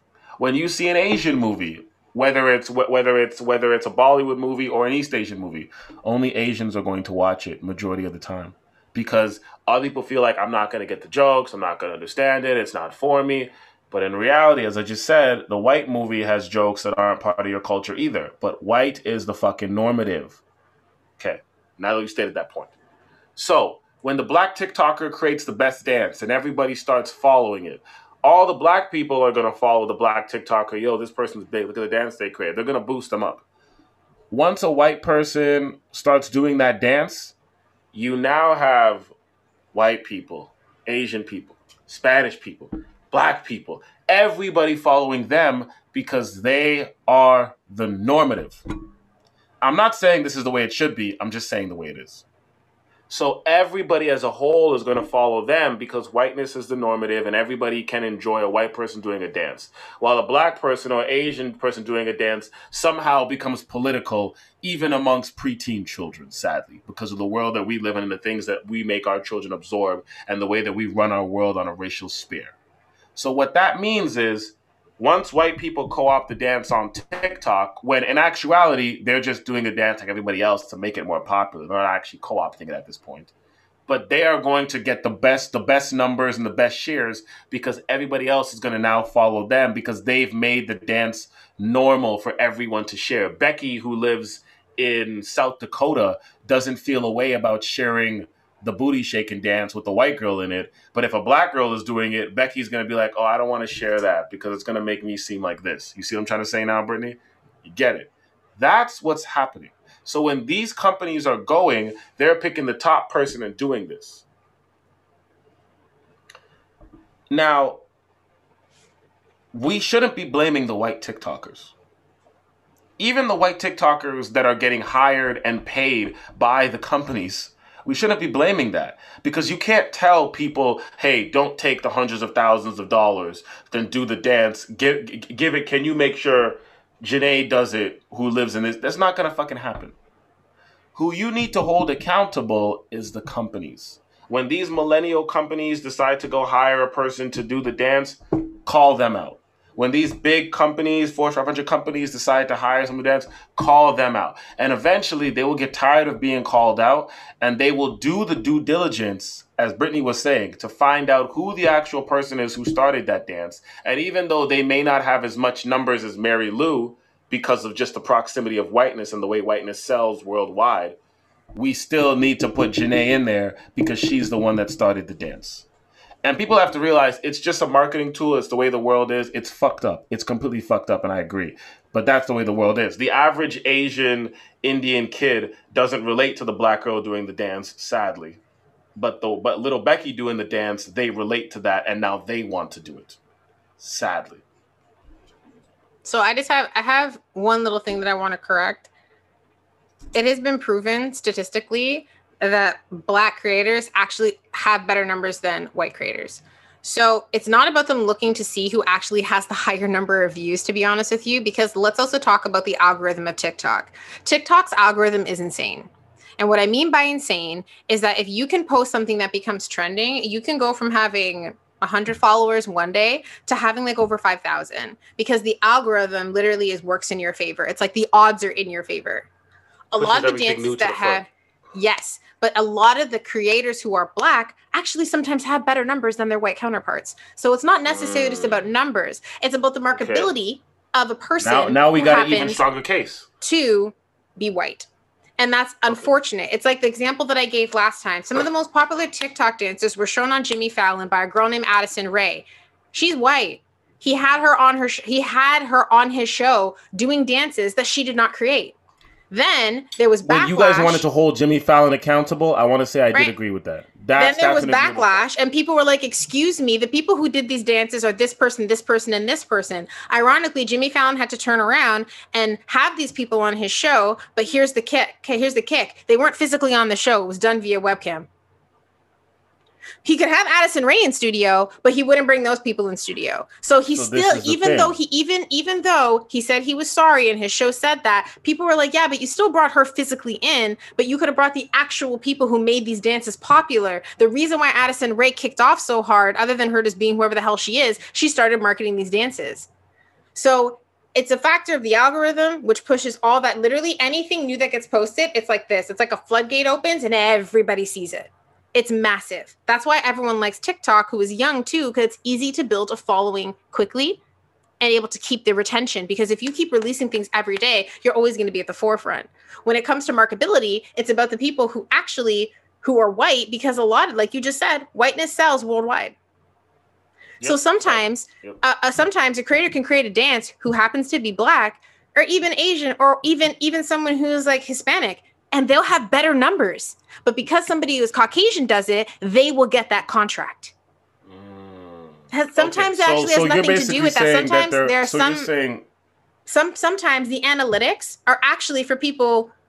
It's not for them. Like they'll say, okay, this person got 100,000 shares. The person who copied them, who didn't make the dance, only got 50,000. But you know what? We like the way that she looks. We're going to use her, or we're going to use him because of this, because of this, because of this. So you're saying that there are situations where the Black influencer, more times than not, does have the higher numbers, but they still choose the white influencer because they think that whiteness is easier to market their company with. Yes. So if that's the case, the same way y'all held Jimmy Fallon responsible is the same exact way that you should hold these companies responsible. Because blaming the white TikTokers is the same thing as blaming Justin Bieber and Kylie Jenner for the publications who created these things. Blame the companies. Stop holding the white. Listen, you can't tell the white TikToker not to take the money. They got to feed themselves. Now, do you see why I always push? But do you always see now why I push why it's really important to understand media and what you're actually ingesting to be able to understand media literacy? This is why I always say this. I constantly bring this point up because it is so important. Because a lot of people don't get it. I agree. Okay. It's so frustrating. I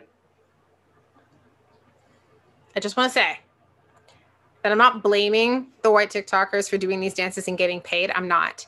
But what would be nice is that if the TikToker understands that they're not the ones who actually did this and they know, it's not going to happen, Brittany. That's never going to happen. No. You can always, you can still take the contract, but you can also throw out that person's name. Be like, hey, how come we didn't actually ask them to do it? You can always ask. They're not going to pull your contract. Half the time they're going to be like, oh, it's just not a fit for our brand.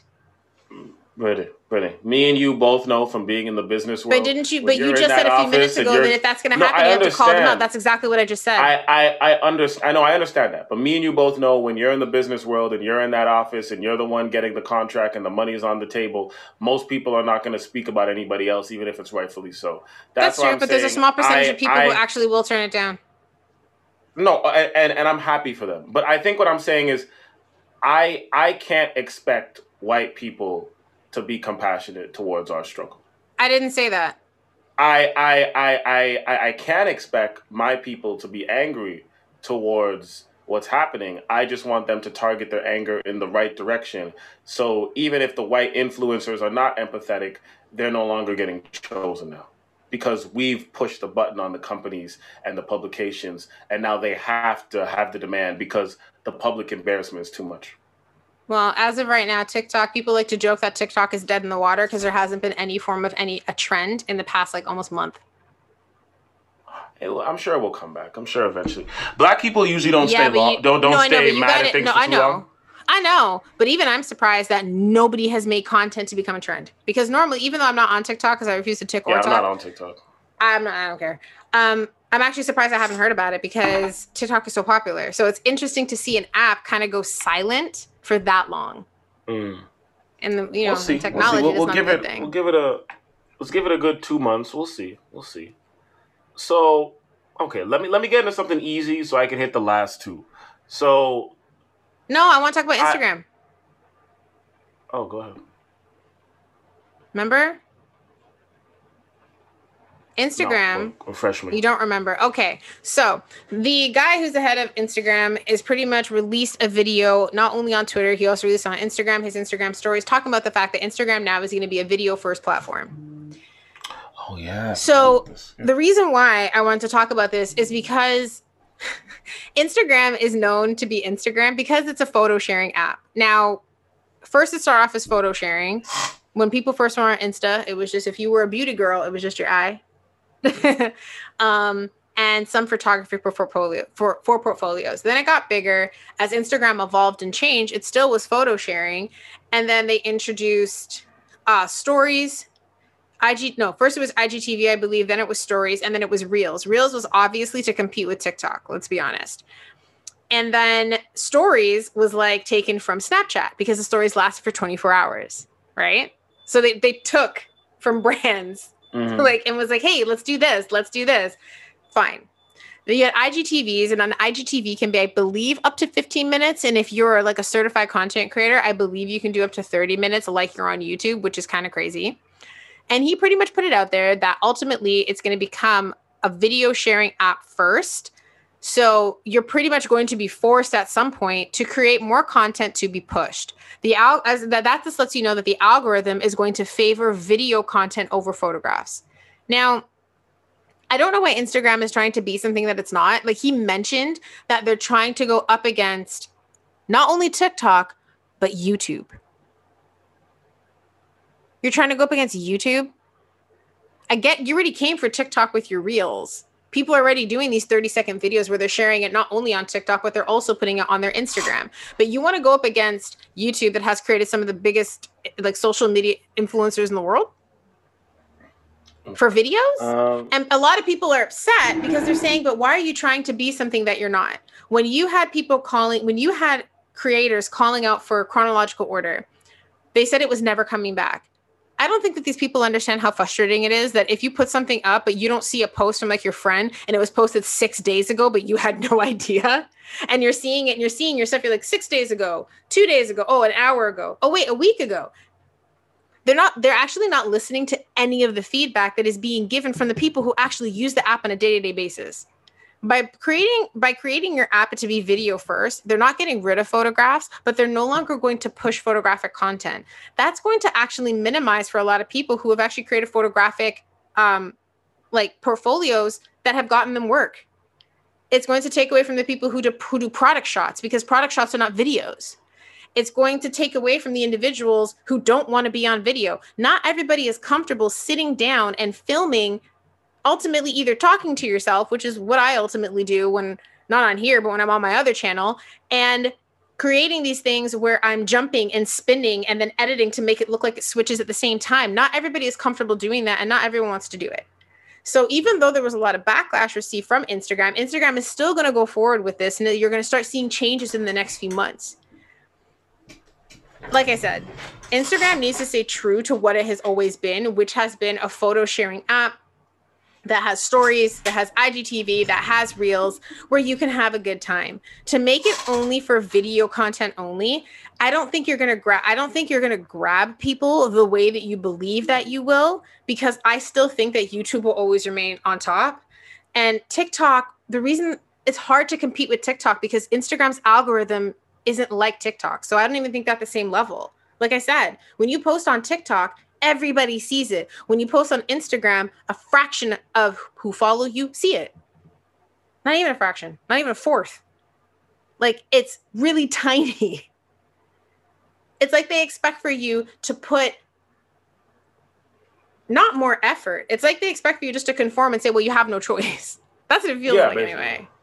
And it's like, well, but wouldn't the app die at that point? You have people who stopped using Instagram to do TikTok because of the fact of the algorithm and the reach that they received. You had people come back to Instagram once they had Reels, but those same people were still posting those Reels on TikTok because they were getting more traction. People who had successful Instagram said that because of the amount of people who were contacting them, they got brand deals through TikTok faster than they did through Instagram. Unless Instagram plans on changing their algorithm to match TikToks, it's not going to be the same. And Instagram is a photo sharing app first. It will never be able to compete with YouTube. Okay. So y'all know me as I hate Instagram 101, but I do have empathy for the situation in regards to the people who are making money on Instagram. So basically what you're saying, from what I understand, is that both of these apps are photo sharing and video sharing, TikTok just being mainly video sharing. But because TikTok is only video sharing. That's what I just said. Because TikTok pushes everything to the forefront, content creators on TikTok are able to garner hundreds to thousands of followers within a couple days or a week. And therefore, content creators on TikTok are able to garnish more brand deals. That brings more popularity to the other platforms of YouTube and the other things. So TikTok has now become the most profitable app if you are a content creator, way more than Instagram, which used to be the most profitable app. Mm-hmm. Now, TikTok is owned by China. Instagram is owned by, is it Facebook? Yeah, Mark Zuckerberg. And Mark Zuckerberg wants to now make Instagram as popular as YouTube. So this is the thing. Mark Zuckerberg is a very smart guy, I'm sure. He created Facebook, which lifted off all this other shit. And then they had, I think he bought Twitter and now Instagram. So do you think he's a great guy? Now, if you know that, as you said, people on Instagram have been complaining and asking for things that specifically will help them make more money on the platform, and you've been ignoring that to compete with other platforms that are helping them make more money on the platform.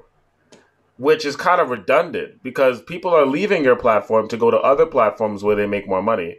And they're suggesting that you put things so they can stay on your platform because they actually like it better.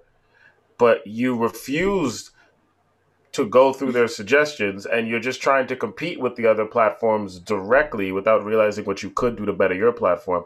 And now you're losing people. It sounds like you get what you sow. You reap what you sow here. Yeah. Yeah, I think Mark Zuckerberg will get it together and figure it out. He always does. I think him trying to compete with YouTube that's owned by Google is crazy. YouTube is in a league of its own. Yep. Other social media apps are in one pool. YouTube's in a whole different league. YouTube monetizes. YouTube has brands, okay? Like when I go on Instagram or when I go on TikTok, I don't have to wait 30 seconds for some cereal commercial to go by. When I go on YouTube, I do. That lets me know YouTube has a lot more money and you guys need to stay in your own lane. It's a completely different thing. I don't even... well, you know, like, seeing it is going to be interesting because Instagram already has the way that it's set up a certain way. So there's a feature on Instagram that you can only access if you have 10,000 followers, which is the swipe up feature. Now, everybody, like anyone who's a creator, really wants this feature because it allows you to actually link your content within a story, and then people can swipe up from Instagram, and then it'll link you to whatever link it is that you have. And they can instantly watch a video or see whatever it is, see an item, especially if you have like affiliate links and you can make money off of people purchasing. So that's something. So a lot of people got frustrated with Instagram because they're saying, well, most people can't even reach this because of how you've messed up the algorithm. So people who were on track to actually get that are dead in the water now because they can't be seen. So you obviously can't gain following. So now apparently there is a rumor. So, well, it's kind of a rumor, kind of not. There is this guy that I follow on Instagram. His name is Stephen Bartlett. He is British. He has one of the number one podcasts in like the UK. I've talked about him before. And he actually released an image that was shared on LinkedIn that actually showed that Instagram is now testing a feature, but it's a beta. So it's only given to specific people that if you don't have 10,000 followers, it's called the link. So instead of you being able to swipe up, you're now able to actually potentially put a link into your story. And the fact that makes the link actually clickable. And then that will then send it to whatever app it is you have to give smaller people and creators a chance. Now, I find that Okay. kind of weird because it's like, okay, at 10,000, I can get swipe up. But now you want to give me a link option. But here's the thing: the full premise of link hasn't actually been put out. So it's like, is it actually going to be something where the link is clickable, or is it just going to highlight the link and then kick you off of Instagram and take you to another window?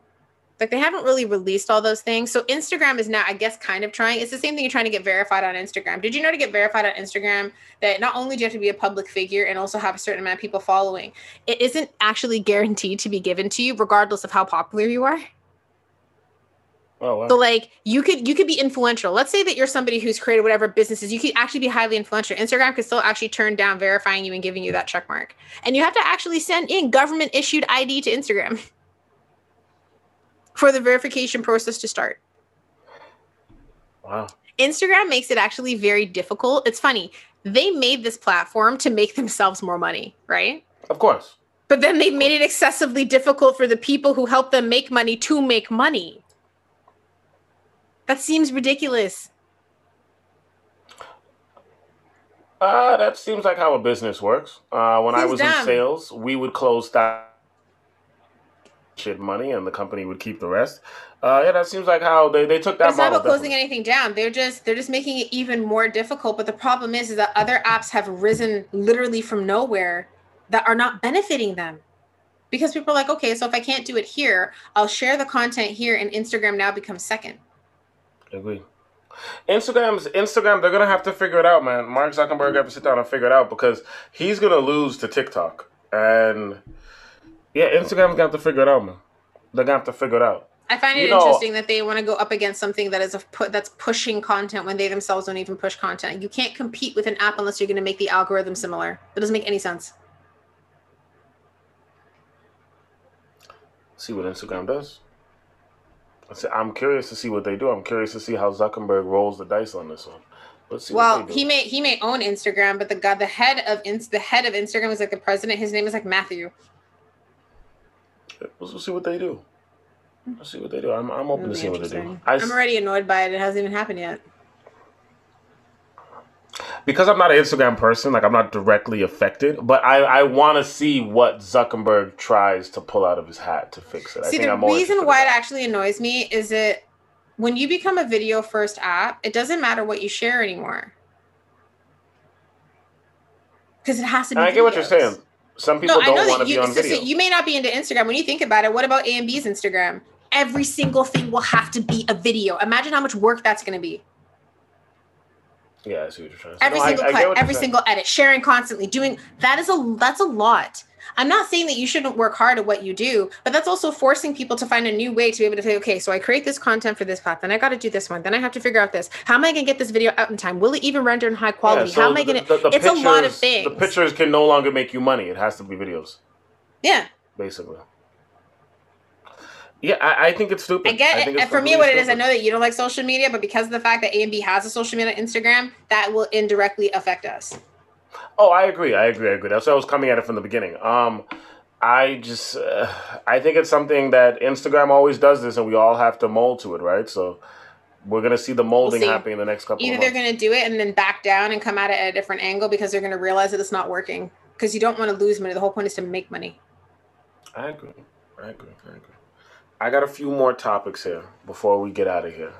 So I'm gonna run through this one very quick and then jump on the next one because this one's All very very right. small. But I wanted to mention this. I just thought the contradiction was just funny to me.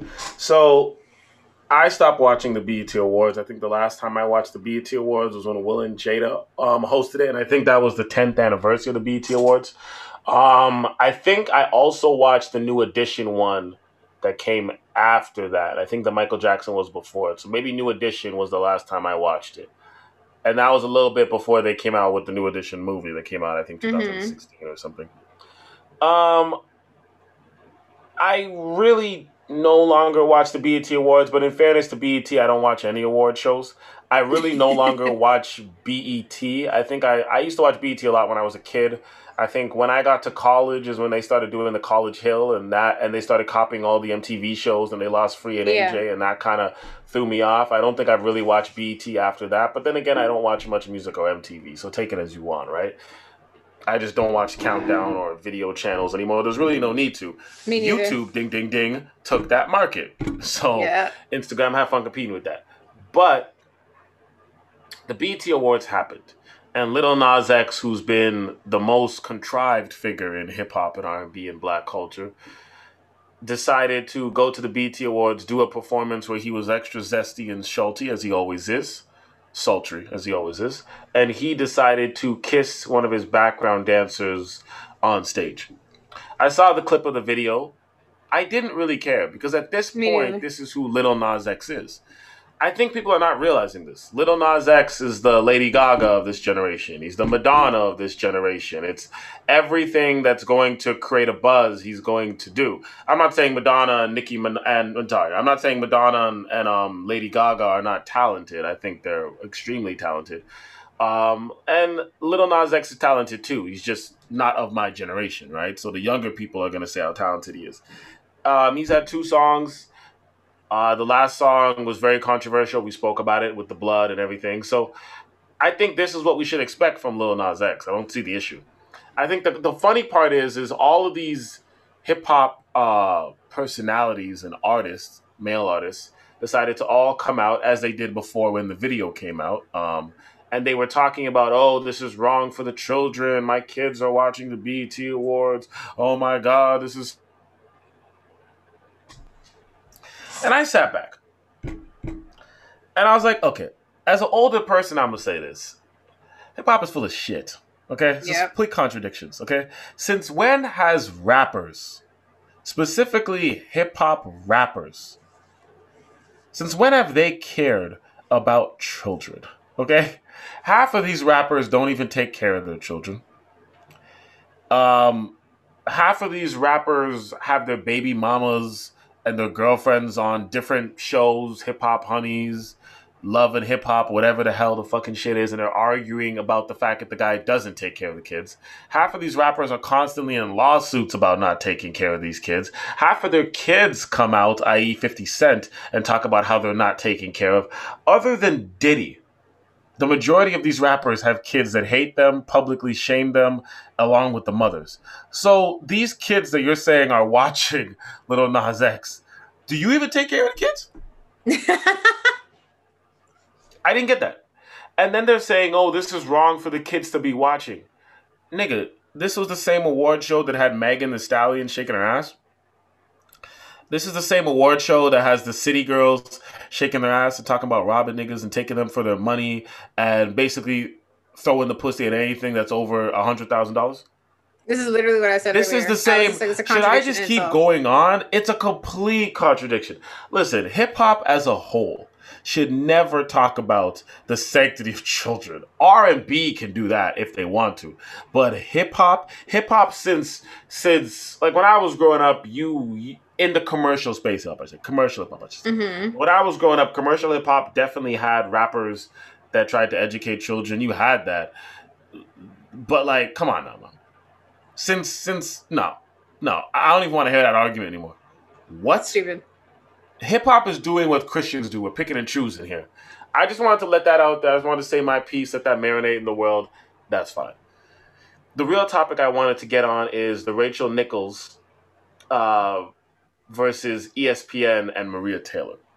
So I'm not really a sports guy. I'm a highlights guy. I'm about to go watch the game today with my boys after I'm done this. But I'm a highlights guy. I'm not really a sports guy like that. You have to explain to me this thing again because I'm really not sure about it. I'm going to explain it right now. Okay. So Rachel Nichols works for ESPN. Rachel Nichols is a personality, aka an anchor for ESPN. Rachel Nichols for ESPN usually hosts a segment that is during the NBA playoffs that's going on right now. Okay? Mm-hmm. There is another host on ESPN, a much younger host. Rachel Nichols is white. There's a younger host on ESPN, a much younger host, Maria Taylor, who is black. Rachel Nichols was having a conversation with one of her coworkers where she was talking about the fact, and I don't think she said anything wrong. She was actually talking about the fact that she feels that because ESPN has dumped a mountain of shit on themselves, aka ESPN in the past has fired black hosts for making comments about Donald Trump and other political figures that ESPN now agrees with. ESPN has put themselves in fuckery, right? Mm-hmm. So she was talking about the fact that ESPN, because they have put themselves in the rabbit hole, basically blaming ESPN, is saying that ESPN is going to cave in to the media, and she believes that ESPN is going to take her job that she fought for as a woman and was great at and worked hard at for years to get her job as a woman in a male dominated sports world. They're going to take it from her and give it to a black woman, aka her understudy, Maria Taylor, who is new. She didn't say Maria Taylor wasn't deserving of it. She didn't say Maria Taylor wasn't good. She said, I feel like my job is threatened because my company does horrible PR and now has to cape for the horrible PR they do. And AKA, they're going to take my job that I have rightfully earned as one of the first women to have it and therefore give it to a minority woman to show face. She didn't say anything about the skill set of Maria Taylor. Now, of course, Black Twitter jumped on this and said she was racist and Maria Taylor should get it and blah, blah, blah.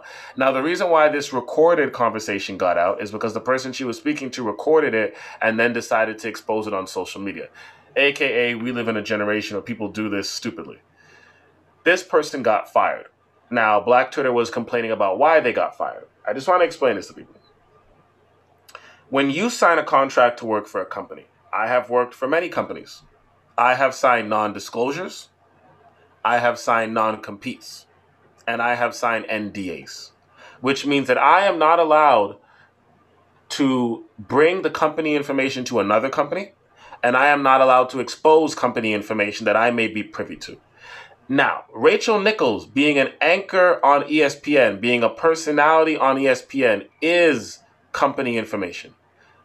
She as a personality is the job. So anything that has to do with her personality being exposed affects the company. AKA, if you expose a private conversation you had with Rachel Nichols in regards to the company or in regards to Rachel Nichols' career, you can get fired for that because you're exposing company information. AKA, the firing was rightfully done. Now, ESPN, to go exactly with what Rachel Nichols said, they did just that. After the pressure of this recorded conversation coming out, they bent and they gave the spot to Maria Taylor. I don't believe it was right for all the reasons that I just said. I think anybody who feels threatened is going to have this conversation. And I believe the girl she had the conversation with was also black. So she wasn't doing it in a malicious way. And it didn't sound it was malicious when I heard it either. But of course, everyone likes to blow it up, right? And I was having a conversation with my boy about this. And I was bringing up this topic. I was like, listen, chickens always come to roost, right? So men used to have all of the high-paying jobs. Then Aaron took the job. Well, started to get jobs in those fields, I should say. Now we're at a stage where black people are coming in and getting the jobs in those fields. After black people, it's going to be the LGBTQ community, especially trans people, that are going to want to get those jobs. Now, this was my argument, right? I don't think it's right to take a job away from somebody who has it just to give it to somebody else just to show face. So what I mean by that is this. If you have these new millennial companies that are popping up every day, and then you find out that their executive board is all white, even though they just created it a year ago, you can protest against that. If you have these older companies like ESPN that have had these people in these positions for decades or years who have been doing it correctly, you can't just take their job away to add somebody. Now, if somebody retires from that job, then you can have a conversation about why didn't you hire the black or Asian anchor or whatever the case may be. But you can't just take people's livelihood and put in somebody you like just to show face. And the reason why I'm saying this is because if we keep this culture up, what's going to happen in 20 years when LGBTQ people, specifically trans people, specifically, what's going to happen when people are taking jobs that were once had by black personalities, or let's just say it's just regular companies. People are taking jobs that were once held by black executives, male and female, who fought against their own racism to get the job, the way that women fought against patriarchy to get that job. And then social media decides to say, no, we should give it to this trans person. We all know that black people are going to jump at that right off the bat. not saying black people are homophobic, but black people have a certain amount of when black people get to a certain point, we want to covet those positions. So I would love to see what happens when the trans population starts taking these positions and we start complaining, because this argument of Rachel Nichols is going to get brought up. It will. It's the same thing I said when we were watching The View and they let go of Sharon Osbourne, and I said, listen, Whoopi and all these other people are going to be held to a higher standard. You mean the talk? And if they say anything racist ever on this show, they're going to be asking for Whoopi's head, and we can't do anything about it. And this is the precedent that we're setting. This whole episode is about precedent. Well, what do you think about the situation? I was going to say, to add to your point, so just to add to your point about the recording, so in Canada and the US, it's actually illegal to record anybody without their knowledge. You have to actually make them aware of the fact that you're recording. Once if they know that they're being recorded and then they agree, that's different, because it actually has to be recorded that they agree. So what that person did was highly illegal. So not only them getting fired, they could actually be taken to court for doing that because it's an infringement upon their privacy. When it comes to the information that this person decided to leak, I think that was ridiculous to do so. I don't know what they thought was going to come of this. Them losing their job, I don't really think was worth it, because now no one's ever going to trust you because you record people in secret. That is ridiculous. Now that you've explained the situation, what's her name? Is her name Maria? Is that who it is? Maria Taylor, which is a great anchor, by the way. Nothing against Maria Taylor. Maria Taylor is the one who they've now taken her job away, correct? And she actually kept quiet during the whole fiasco, which was smart. Yeah, is that correct? They took away her job? No. They took away Rachel Nichols' job and gave it Rachel Nichols. Okay, so when it comes to Rachel Nichols and her statement of what she said about saying that it's just a safe face because they have terrible PR, I'm not mad at the statement that she made, because she's not wrong, because that's what ended up happening. She wasn't trying to make it seem as if that she didn't want someone else to have the job, but she has worked very hard for it. She's the first female to ever actually have it, from what you just said. So obviously there's a sense of pride in it, because she's like, oh, I did my due diligence. I worked my butt off. I fought for myself, and I got here. I understand why she's mad. The woman who ended up getting the job staying quiet, kudos to her for staying quiet, because sometimes that can be very hard to do, to not have an opinion, not to say anything because you want to say something. But this is like another thing for Rachel to lose her job. She proved the point that she had said before, even though it was illegally recorded, because now they're going to have to come back and be like, well, that's not really the reason, because they have terrible PR. Because so then it's going to say, so she was right all along that you were going to take away her job and you were going to give it to somebody else who happened to be a minority. Yep. And from what you said, apparently Rachel was an amazing anchor. She was good anchor, good at her mind job. you. She was good at her job. Maria is a great anchor as well. Nothing taken from Maria. Maria's a great anchor as well. I'm not taking anything away from her. She kind of got caught up in the situation, but I like the fact that when she was asked about it, she kind of just played it nonchalant. She did it. She did it very, I appreciate that. She left it alone. I just think that now it's ESPN who really is at fault here when you really think about it. Other than that, later really releasing the recording, I was gonna say ESPN is the one who's really at fault here. Yeah, that recording came out. Okay, fine, they dealt with that. But everything else about what she said actually came to fruition. So what she predicted actually happened. No, you're right. You're right. You're right on the ball. Do you have anything else before I get to this last topic? No. Okay, let's jump in this. So, on some local shit, I have Black-owned Toronto. So, like everywhere else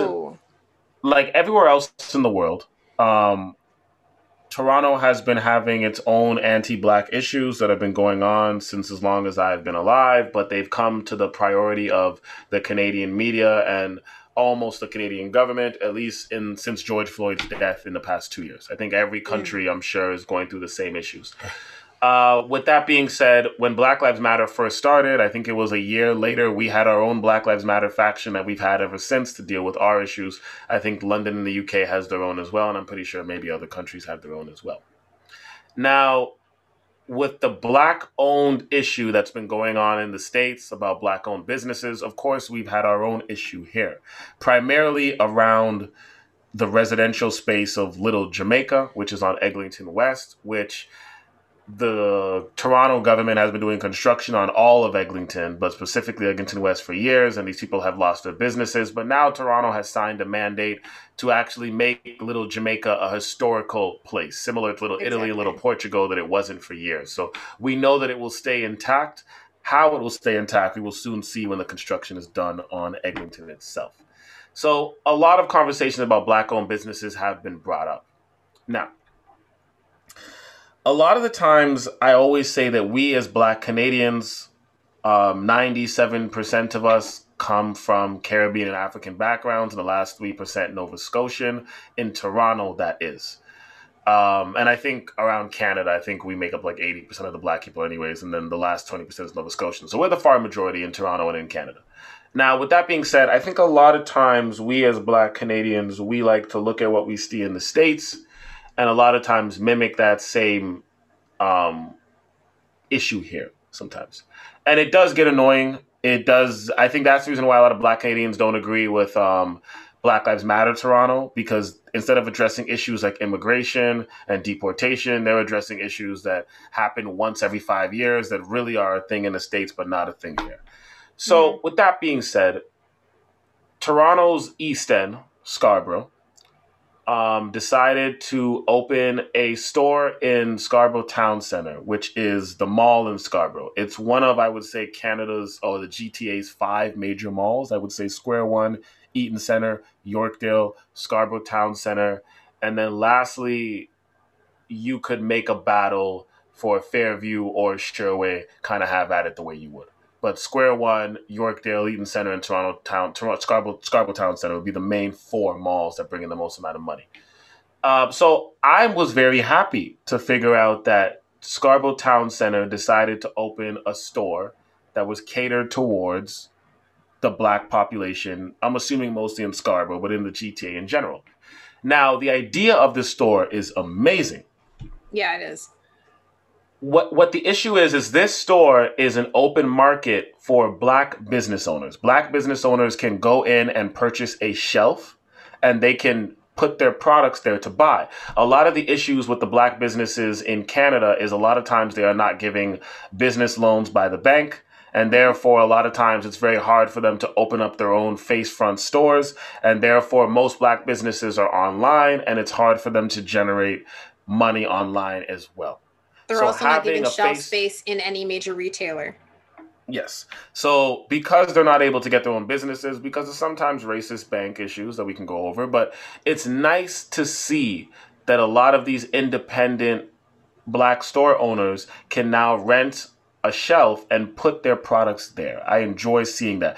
These products range from hair products to food products to health products from what I have seen Candles. in a trailer clip. Candles. There is that girl that does those candles that I always see on Instagram. So I'm glad she's in Yeah. there too. So big move, big move. Love it, love it, love it, love it. It reminds me of Eatery. Eatery is in Toronto, but it's also in many places around the world. Italy. It's pronounced Italy.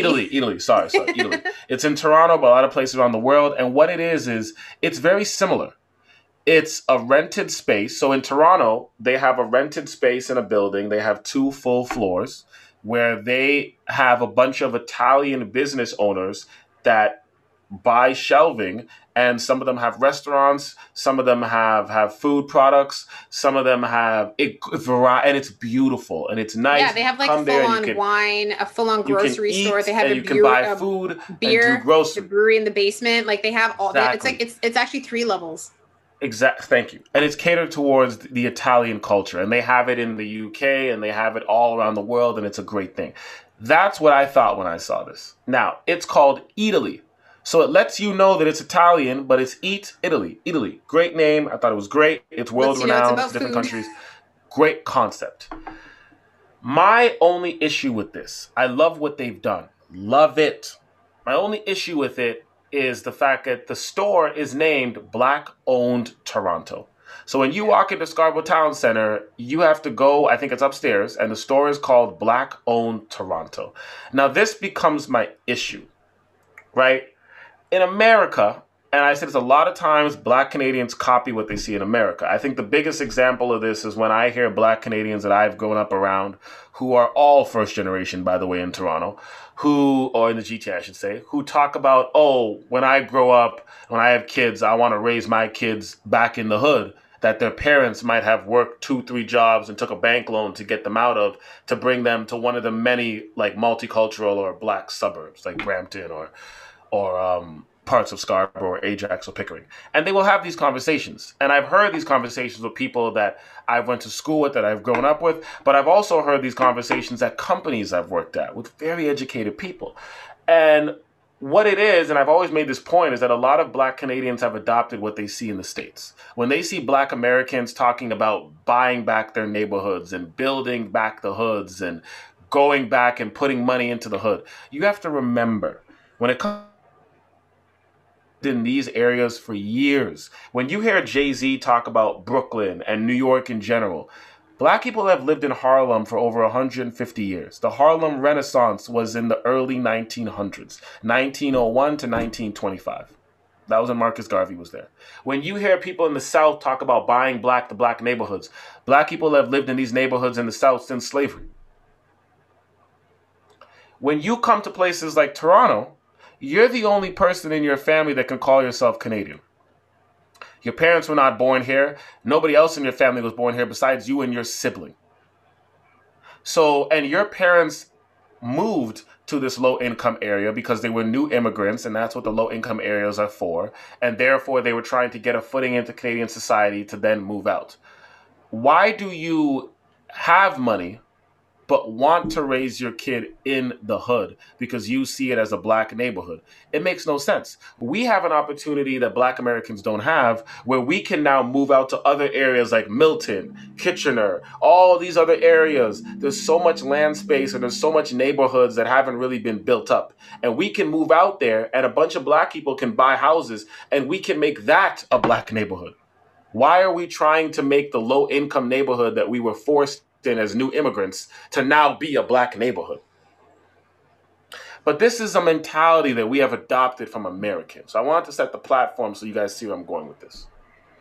So when Americans have Black-owned stores that they may label Black-owned, there's a reason for that. They have a legacy of that. It's the same way if Nova Scotians chose to do it. I would understand why they're doing it. Now, like I said, I love the idea, completely love it. I just don't understand why they labeled it Black-owned Toronto. And people will disagree with me on this, and they're free to disagree with me on this. And I understand representation is what we need, but sometimes from a business aspect, you can fuck up your money. So you have to understand this. When you label the store Black-owned Toronto, people who are non-Black are now going to feel like the store is not for them. Like they don't belong there. When they see Black-owned Toronto, it's a political statement. That's what it's literally a political statement. So you're going to have Black people that are going to shop there, of course, who live in the Scarborough area or come from far to shop there, at least in the beginning for the hype. Mm-hmm. Mm-hmm. And then you're going to have overly liberal white people who shop there to be seen for their political angst, to compete their agenda. But the majority of white people, Asian people, Latino people, non-Black people, who are the majority of Toronto, I want to make people know, Black people in Toronto are less than 10%. Let's put that out there first and foremost, okay? And when you take away the very young with no money and the very old that are not going to travel, you get an even smaller 5%, 4% of Toronto. And then you got to get people that actually live in Scarborough. The percents are going down now. So just like hip hop, like I said before, you need everybody to buy your product to be successful. Okay? The reason why Eastside Mario's, as much as the food is shit, is a successful Italian restaurant because everybody buys it. The reason why Alice Fazzuli's is an Italian restaurant that's recognized, everybody buys it. Olive Garden, everybody buys it. The reason why Mandarin is popular, everybody goes there. When you label something Black-owned, people feel like, oh, well, okay, it's not for me, I shouldn't go. You could have literally labeled it Africa. to let people know that everything in here is black, but they can still come in if they want to experience Africa. You could have labeled it, I'm throwing it to the wall here, basically. But you could have labeled it Caribbean, I don't know, whatever you want to label it. You could have found a name similar to Italy to let people know by the name that this store is going to have black products and black food. And therefore, if you're coming into our establishment, you're coming in to experience black culture. The same way when you go into an Indian establishment, an Italian establishment, a Japanese establishment.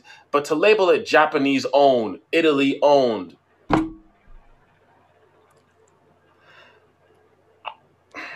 and a lot of times when this is done, what ends up happening is in the beginning of the first 3 months, they get a lot of money because all the black people come out, the liberal white people come out, everybody wants to support to be a part of some sort of historical moment here, right?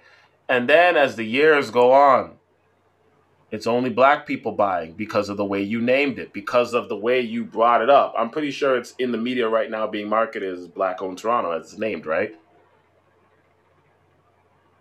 By only the black people in the neighborhood really go because it's for them, basically. We live in the West End. We probably go there once, but it wouldn't be a regular thing, right? And then eventually after that, like I said, black people are 10%. Take away the very young with no money, the very old. And plus the products that they're selling are really products that are geared towards very much middle-aged black people. It's very much geared towards, I would say, 20, but roughly more 25, just because of the maturity, to maybe like 50. That's the products, okay? So eventually, if this demographic of black people can't support the business after all the hype is done, then it closes down. And then you get situations where black people are saying, well, the government should help fund our business. Why? Government ain't funding nobody else's cultural business. And then we get into a situation, people are calling it racism because it's closed down. No, it's not racism because it's closed down. It was the statement of Black-owned Toronto that made it close down. You should have left it open.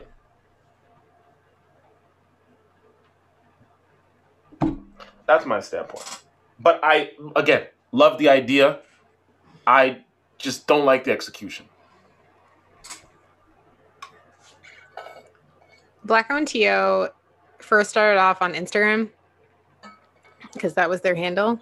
And that was when they would post all the black-owned brands that were in Toronto and other places and their websites and give them shout-outs like every week. Almost every day there was something you posted.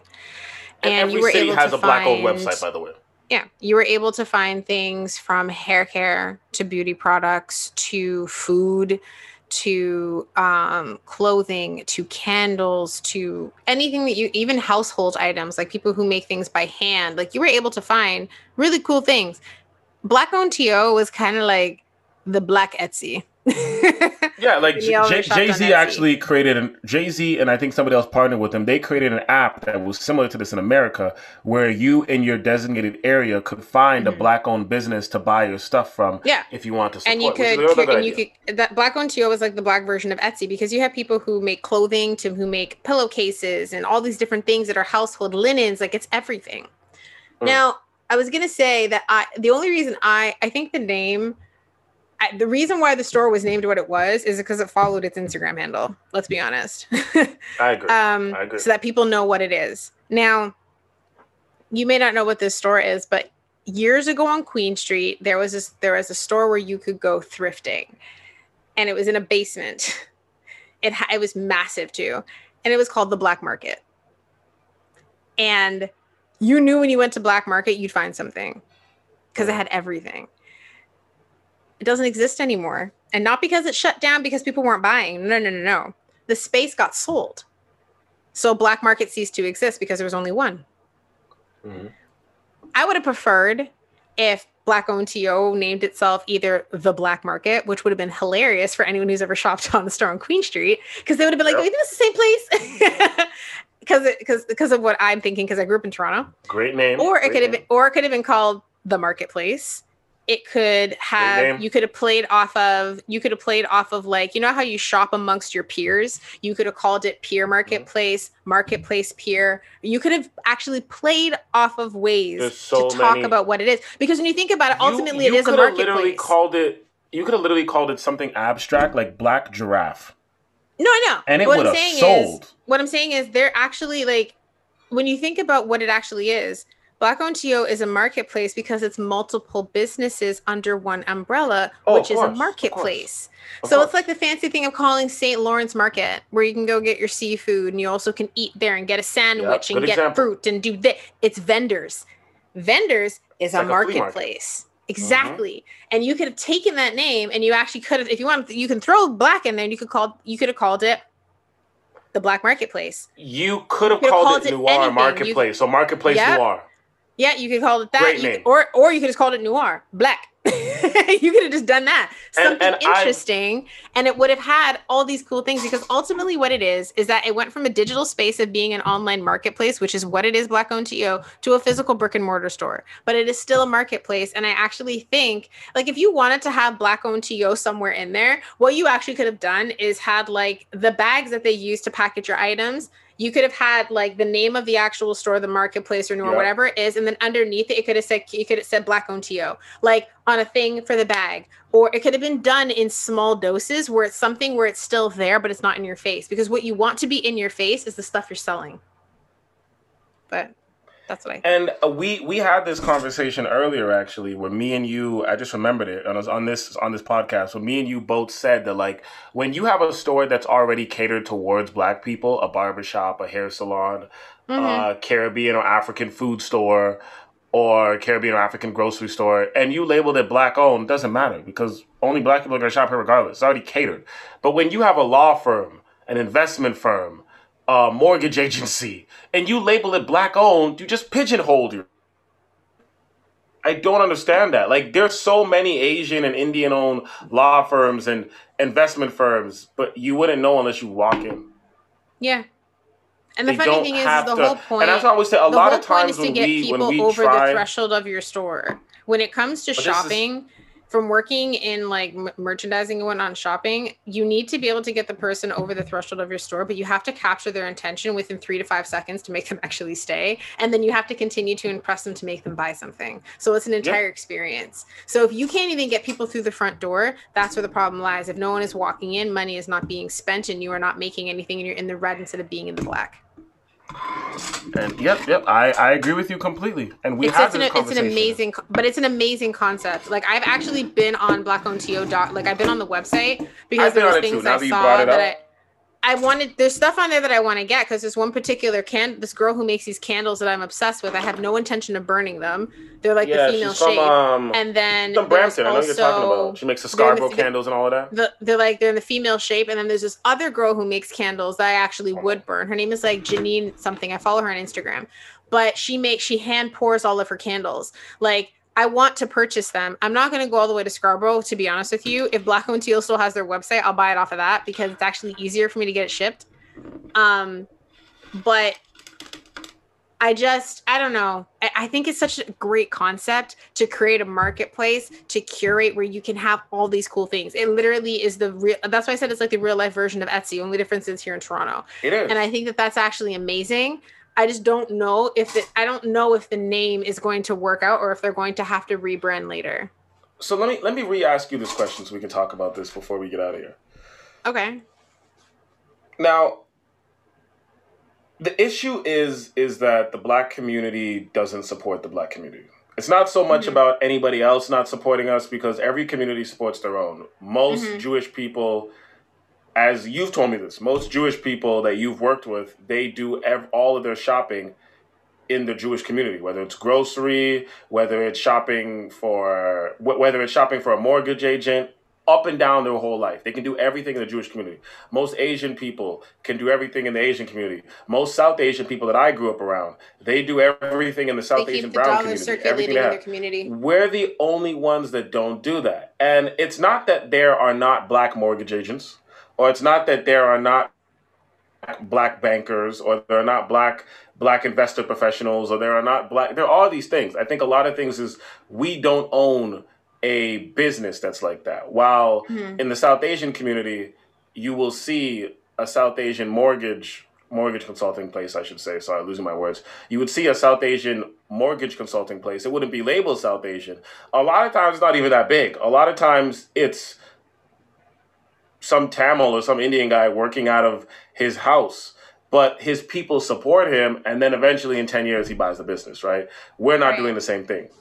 But, so the issue becomes that we don't support our businesses. And I guess the issue around that was the fact that we don't know where our businesses are. Other than obviously the businesses I mentioned, which are the black food and barbershop businesses, we definitely support those. But Yes. outside of the food and the barbershops, the overwhelming thing was, well, we don't know where they are. We don't know where they are. We don't know they exist. And that was where this came about, right? Now, do you think that outside of the food and barbershops and hair salons, do you think that we need to be labeling things black owned? Do you feel like that actually pigeonholes us in the long No. run from getting Um, money? I don't think that we need to label it black owned. I don't know what it being black owned has to do with any of the services I have to offer you. Do you think that that actually pigeonholes other races from coming to because okay, where I live right across there's an Indian grocery. I know it's an Yeah. Indian grocery because it's labeled Indian Bazaar. The majority of Indian people go there, but they don't have an Indian owned thing on the front. So therefore I don't usually go there. I'll go to the regular grocery store, but if Right. I need something real quick, I'll walk in there. I have no issue with it, Yeah. right?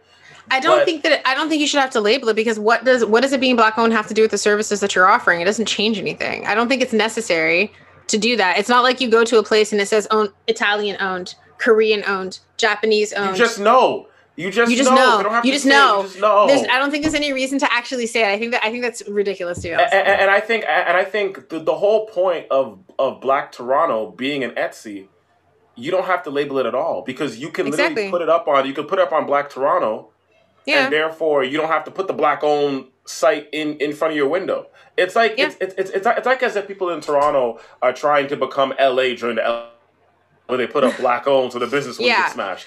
You know what's But funny? and it's like I guess my question to you is: do you think that making it black owned defers other races from therefore purchasing your products or coming into your shop, and therefore when these businesses close down, do you think it's something that we are doing to ourselves due to just bad marketing as a whole?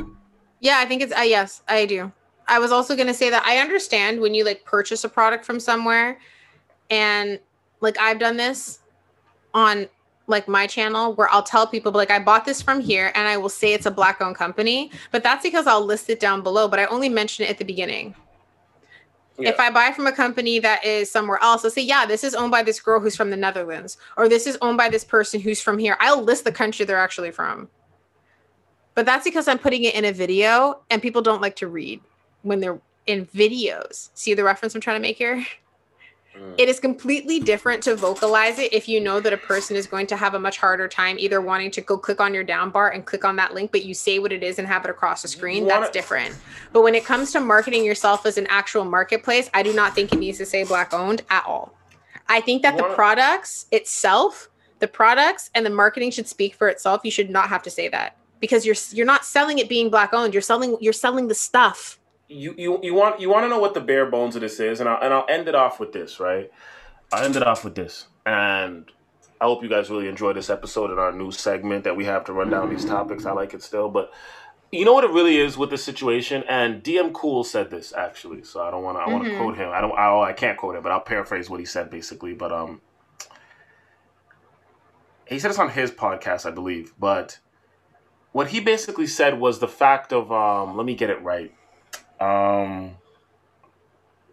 What he said was the fact of black people, we as black people are always having in-house conversations with the world. And he was specifically referencing when we get on major television stations, and we explain this, America's the media and black people are the tastemakers. So when black people bring their issues to the media, they don't realize it's being adopted by everybody, but whatever the case is, right? When we go on major networks and television stations, whether it be CNN or Fox or wherever it may be, and we're having conversations about light skin, dark skin, good hair, bad hair. We're having conversations about you have a bunch of black women who come on television and take a small percentage of black men that live in their hood that they've Mm-hmm. chose to date and make a large assumption and say all black men are in jail or gay or don't have education, when that's not the case. The vast majority of black people, men and women, have education and are being more educated year and year since slavery. There's more black people being educated Mm-hmm. every single year. The numbers are not declining. Um, or you'll have black men that come on and do the same thing, right? And what he was saying is a lot of times we have in-house conversations that other races have in-house, but we always have them for everyone to hear, right? Yeah. And you see this. I didn't know about the skin bleaching in South Asian community, and I grew up in an area that was heavily populated by South Asians. I didn't know about that till I got to social media. I didn't know about East Asians widening their eyes. So you know what I'm trying to say? And Yeah. I think when it comes to the black owned conversation, I Mm-hmm. think a lot of this is an in-house conversation. When you said you were having the conversation and you brought it up on the podcast, that's why I'm bringing it up, with your Jewish coworker, and they were saying that they do everything in the Jewish community or whatever the case may be. They don't. That's not something that's broadcasted on television. That's either something that's done in the Jewish community through word of mouth, or maybe the Right. Jewish community has their own website set up that I'm not privy to, as I shouldn't be, and that's my point, right? Yeah. But they have a way of knowing exactly where all of their stuff is in their community through some sort of networking system that they have, whether it's word of mouth, whether it's the synagogue, whether it's some sort of EPSI Black Toronto situation, but Jewish Toronto. Yeah. But I don't know about it. I shouldn't know about it. They get it done. They spend money in their community. Asians have the same thing. Everyone has the same thing. Why is it with us? This has to be non-in-house conversation. This whole conversation should be in-house. Black Toronto should have been something that was created that black people knew about. There's no reason why it needed to be marketed on CTV as it was, because I remember when it came out, it was all over CTV and Global. There's no reason for Mm-hmm. that. Should have been something that was marketed towards black people. We should have been there. We should have had not only black businesses, but everything you need. From black doctors to black. Remember when we had the Black Toronto group that we're in Yes. on Facebook, and they started to do that, but then it always turned to ratchetness? That's what Yeah. we should have had. Some sort of website where you as a black person could go through it and say, okay, do I want food? Do I want this? Do I want financial help? Is this for house? Is this for medical? Do I want a doula? Do I want this? And you can go and you can see a list of black professionals, and all it should have is their name, their business name, their location, their email address, their phone number, a little bit about them, and how to contact them. And you should be able to pick the one that's closest to you, read a little bio, and pick. Why does everything have to be out of house? This should be You all know, of this should have been in-house conversation.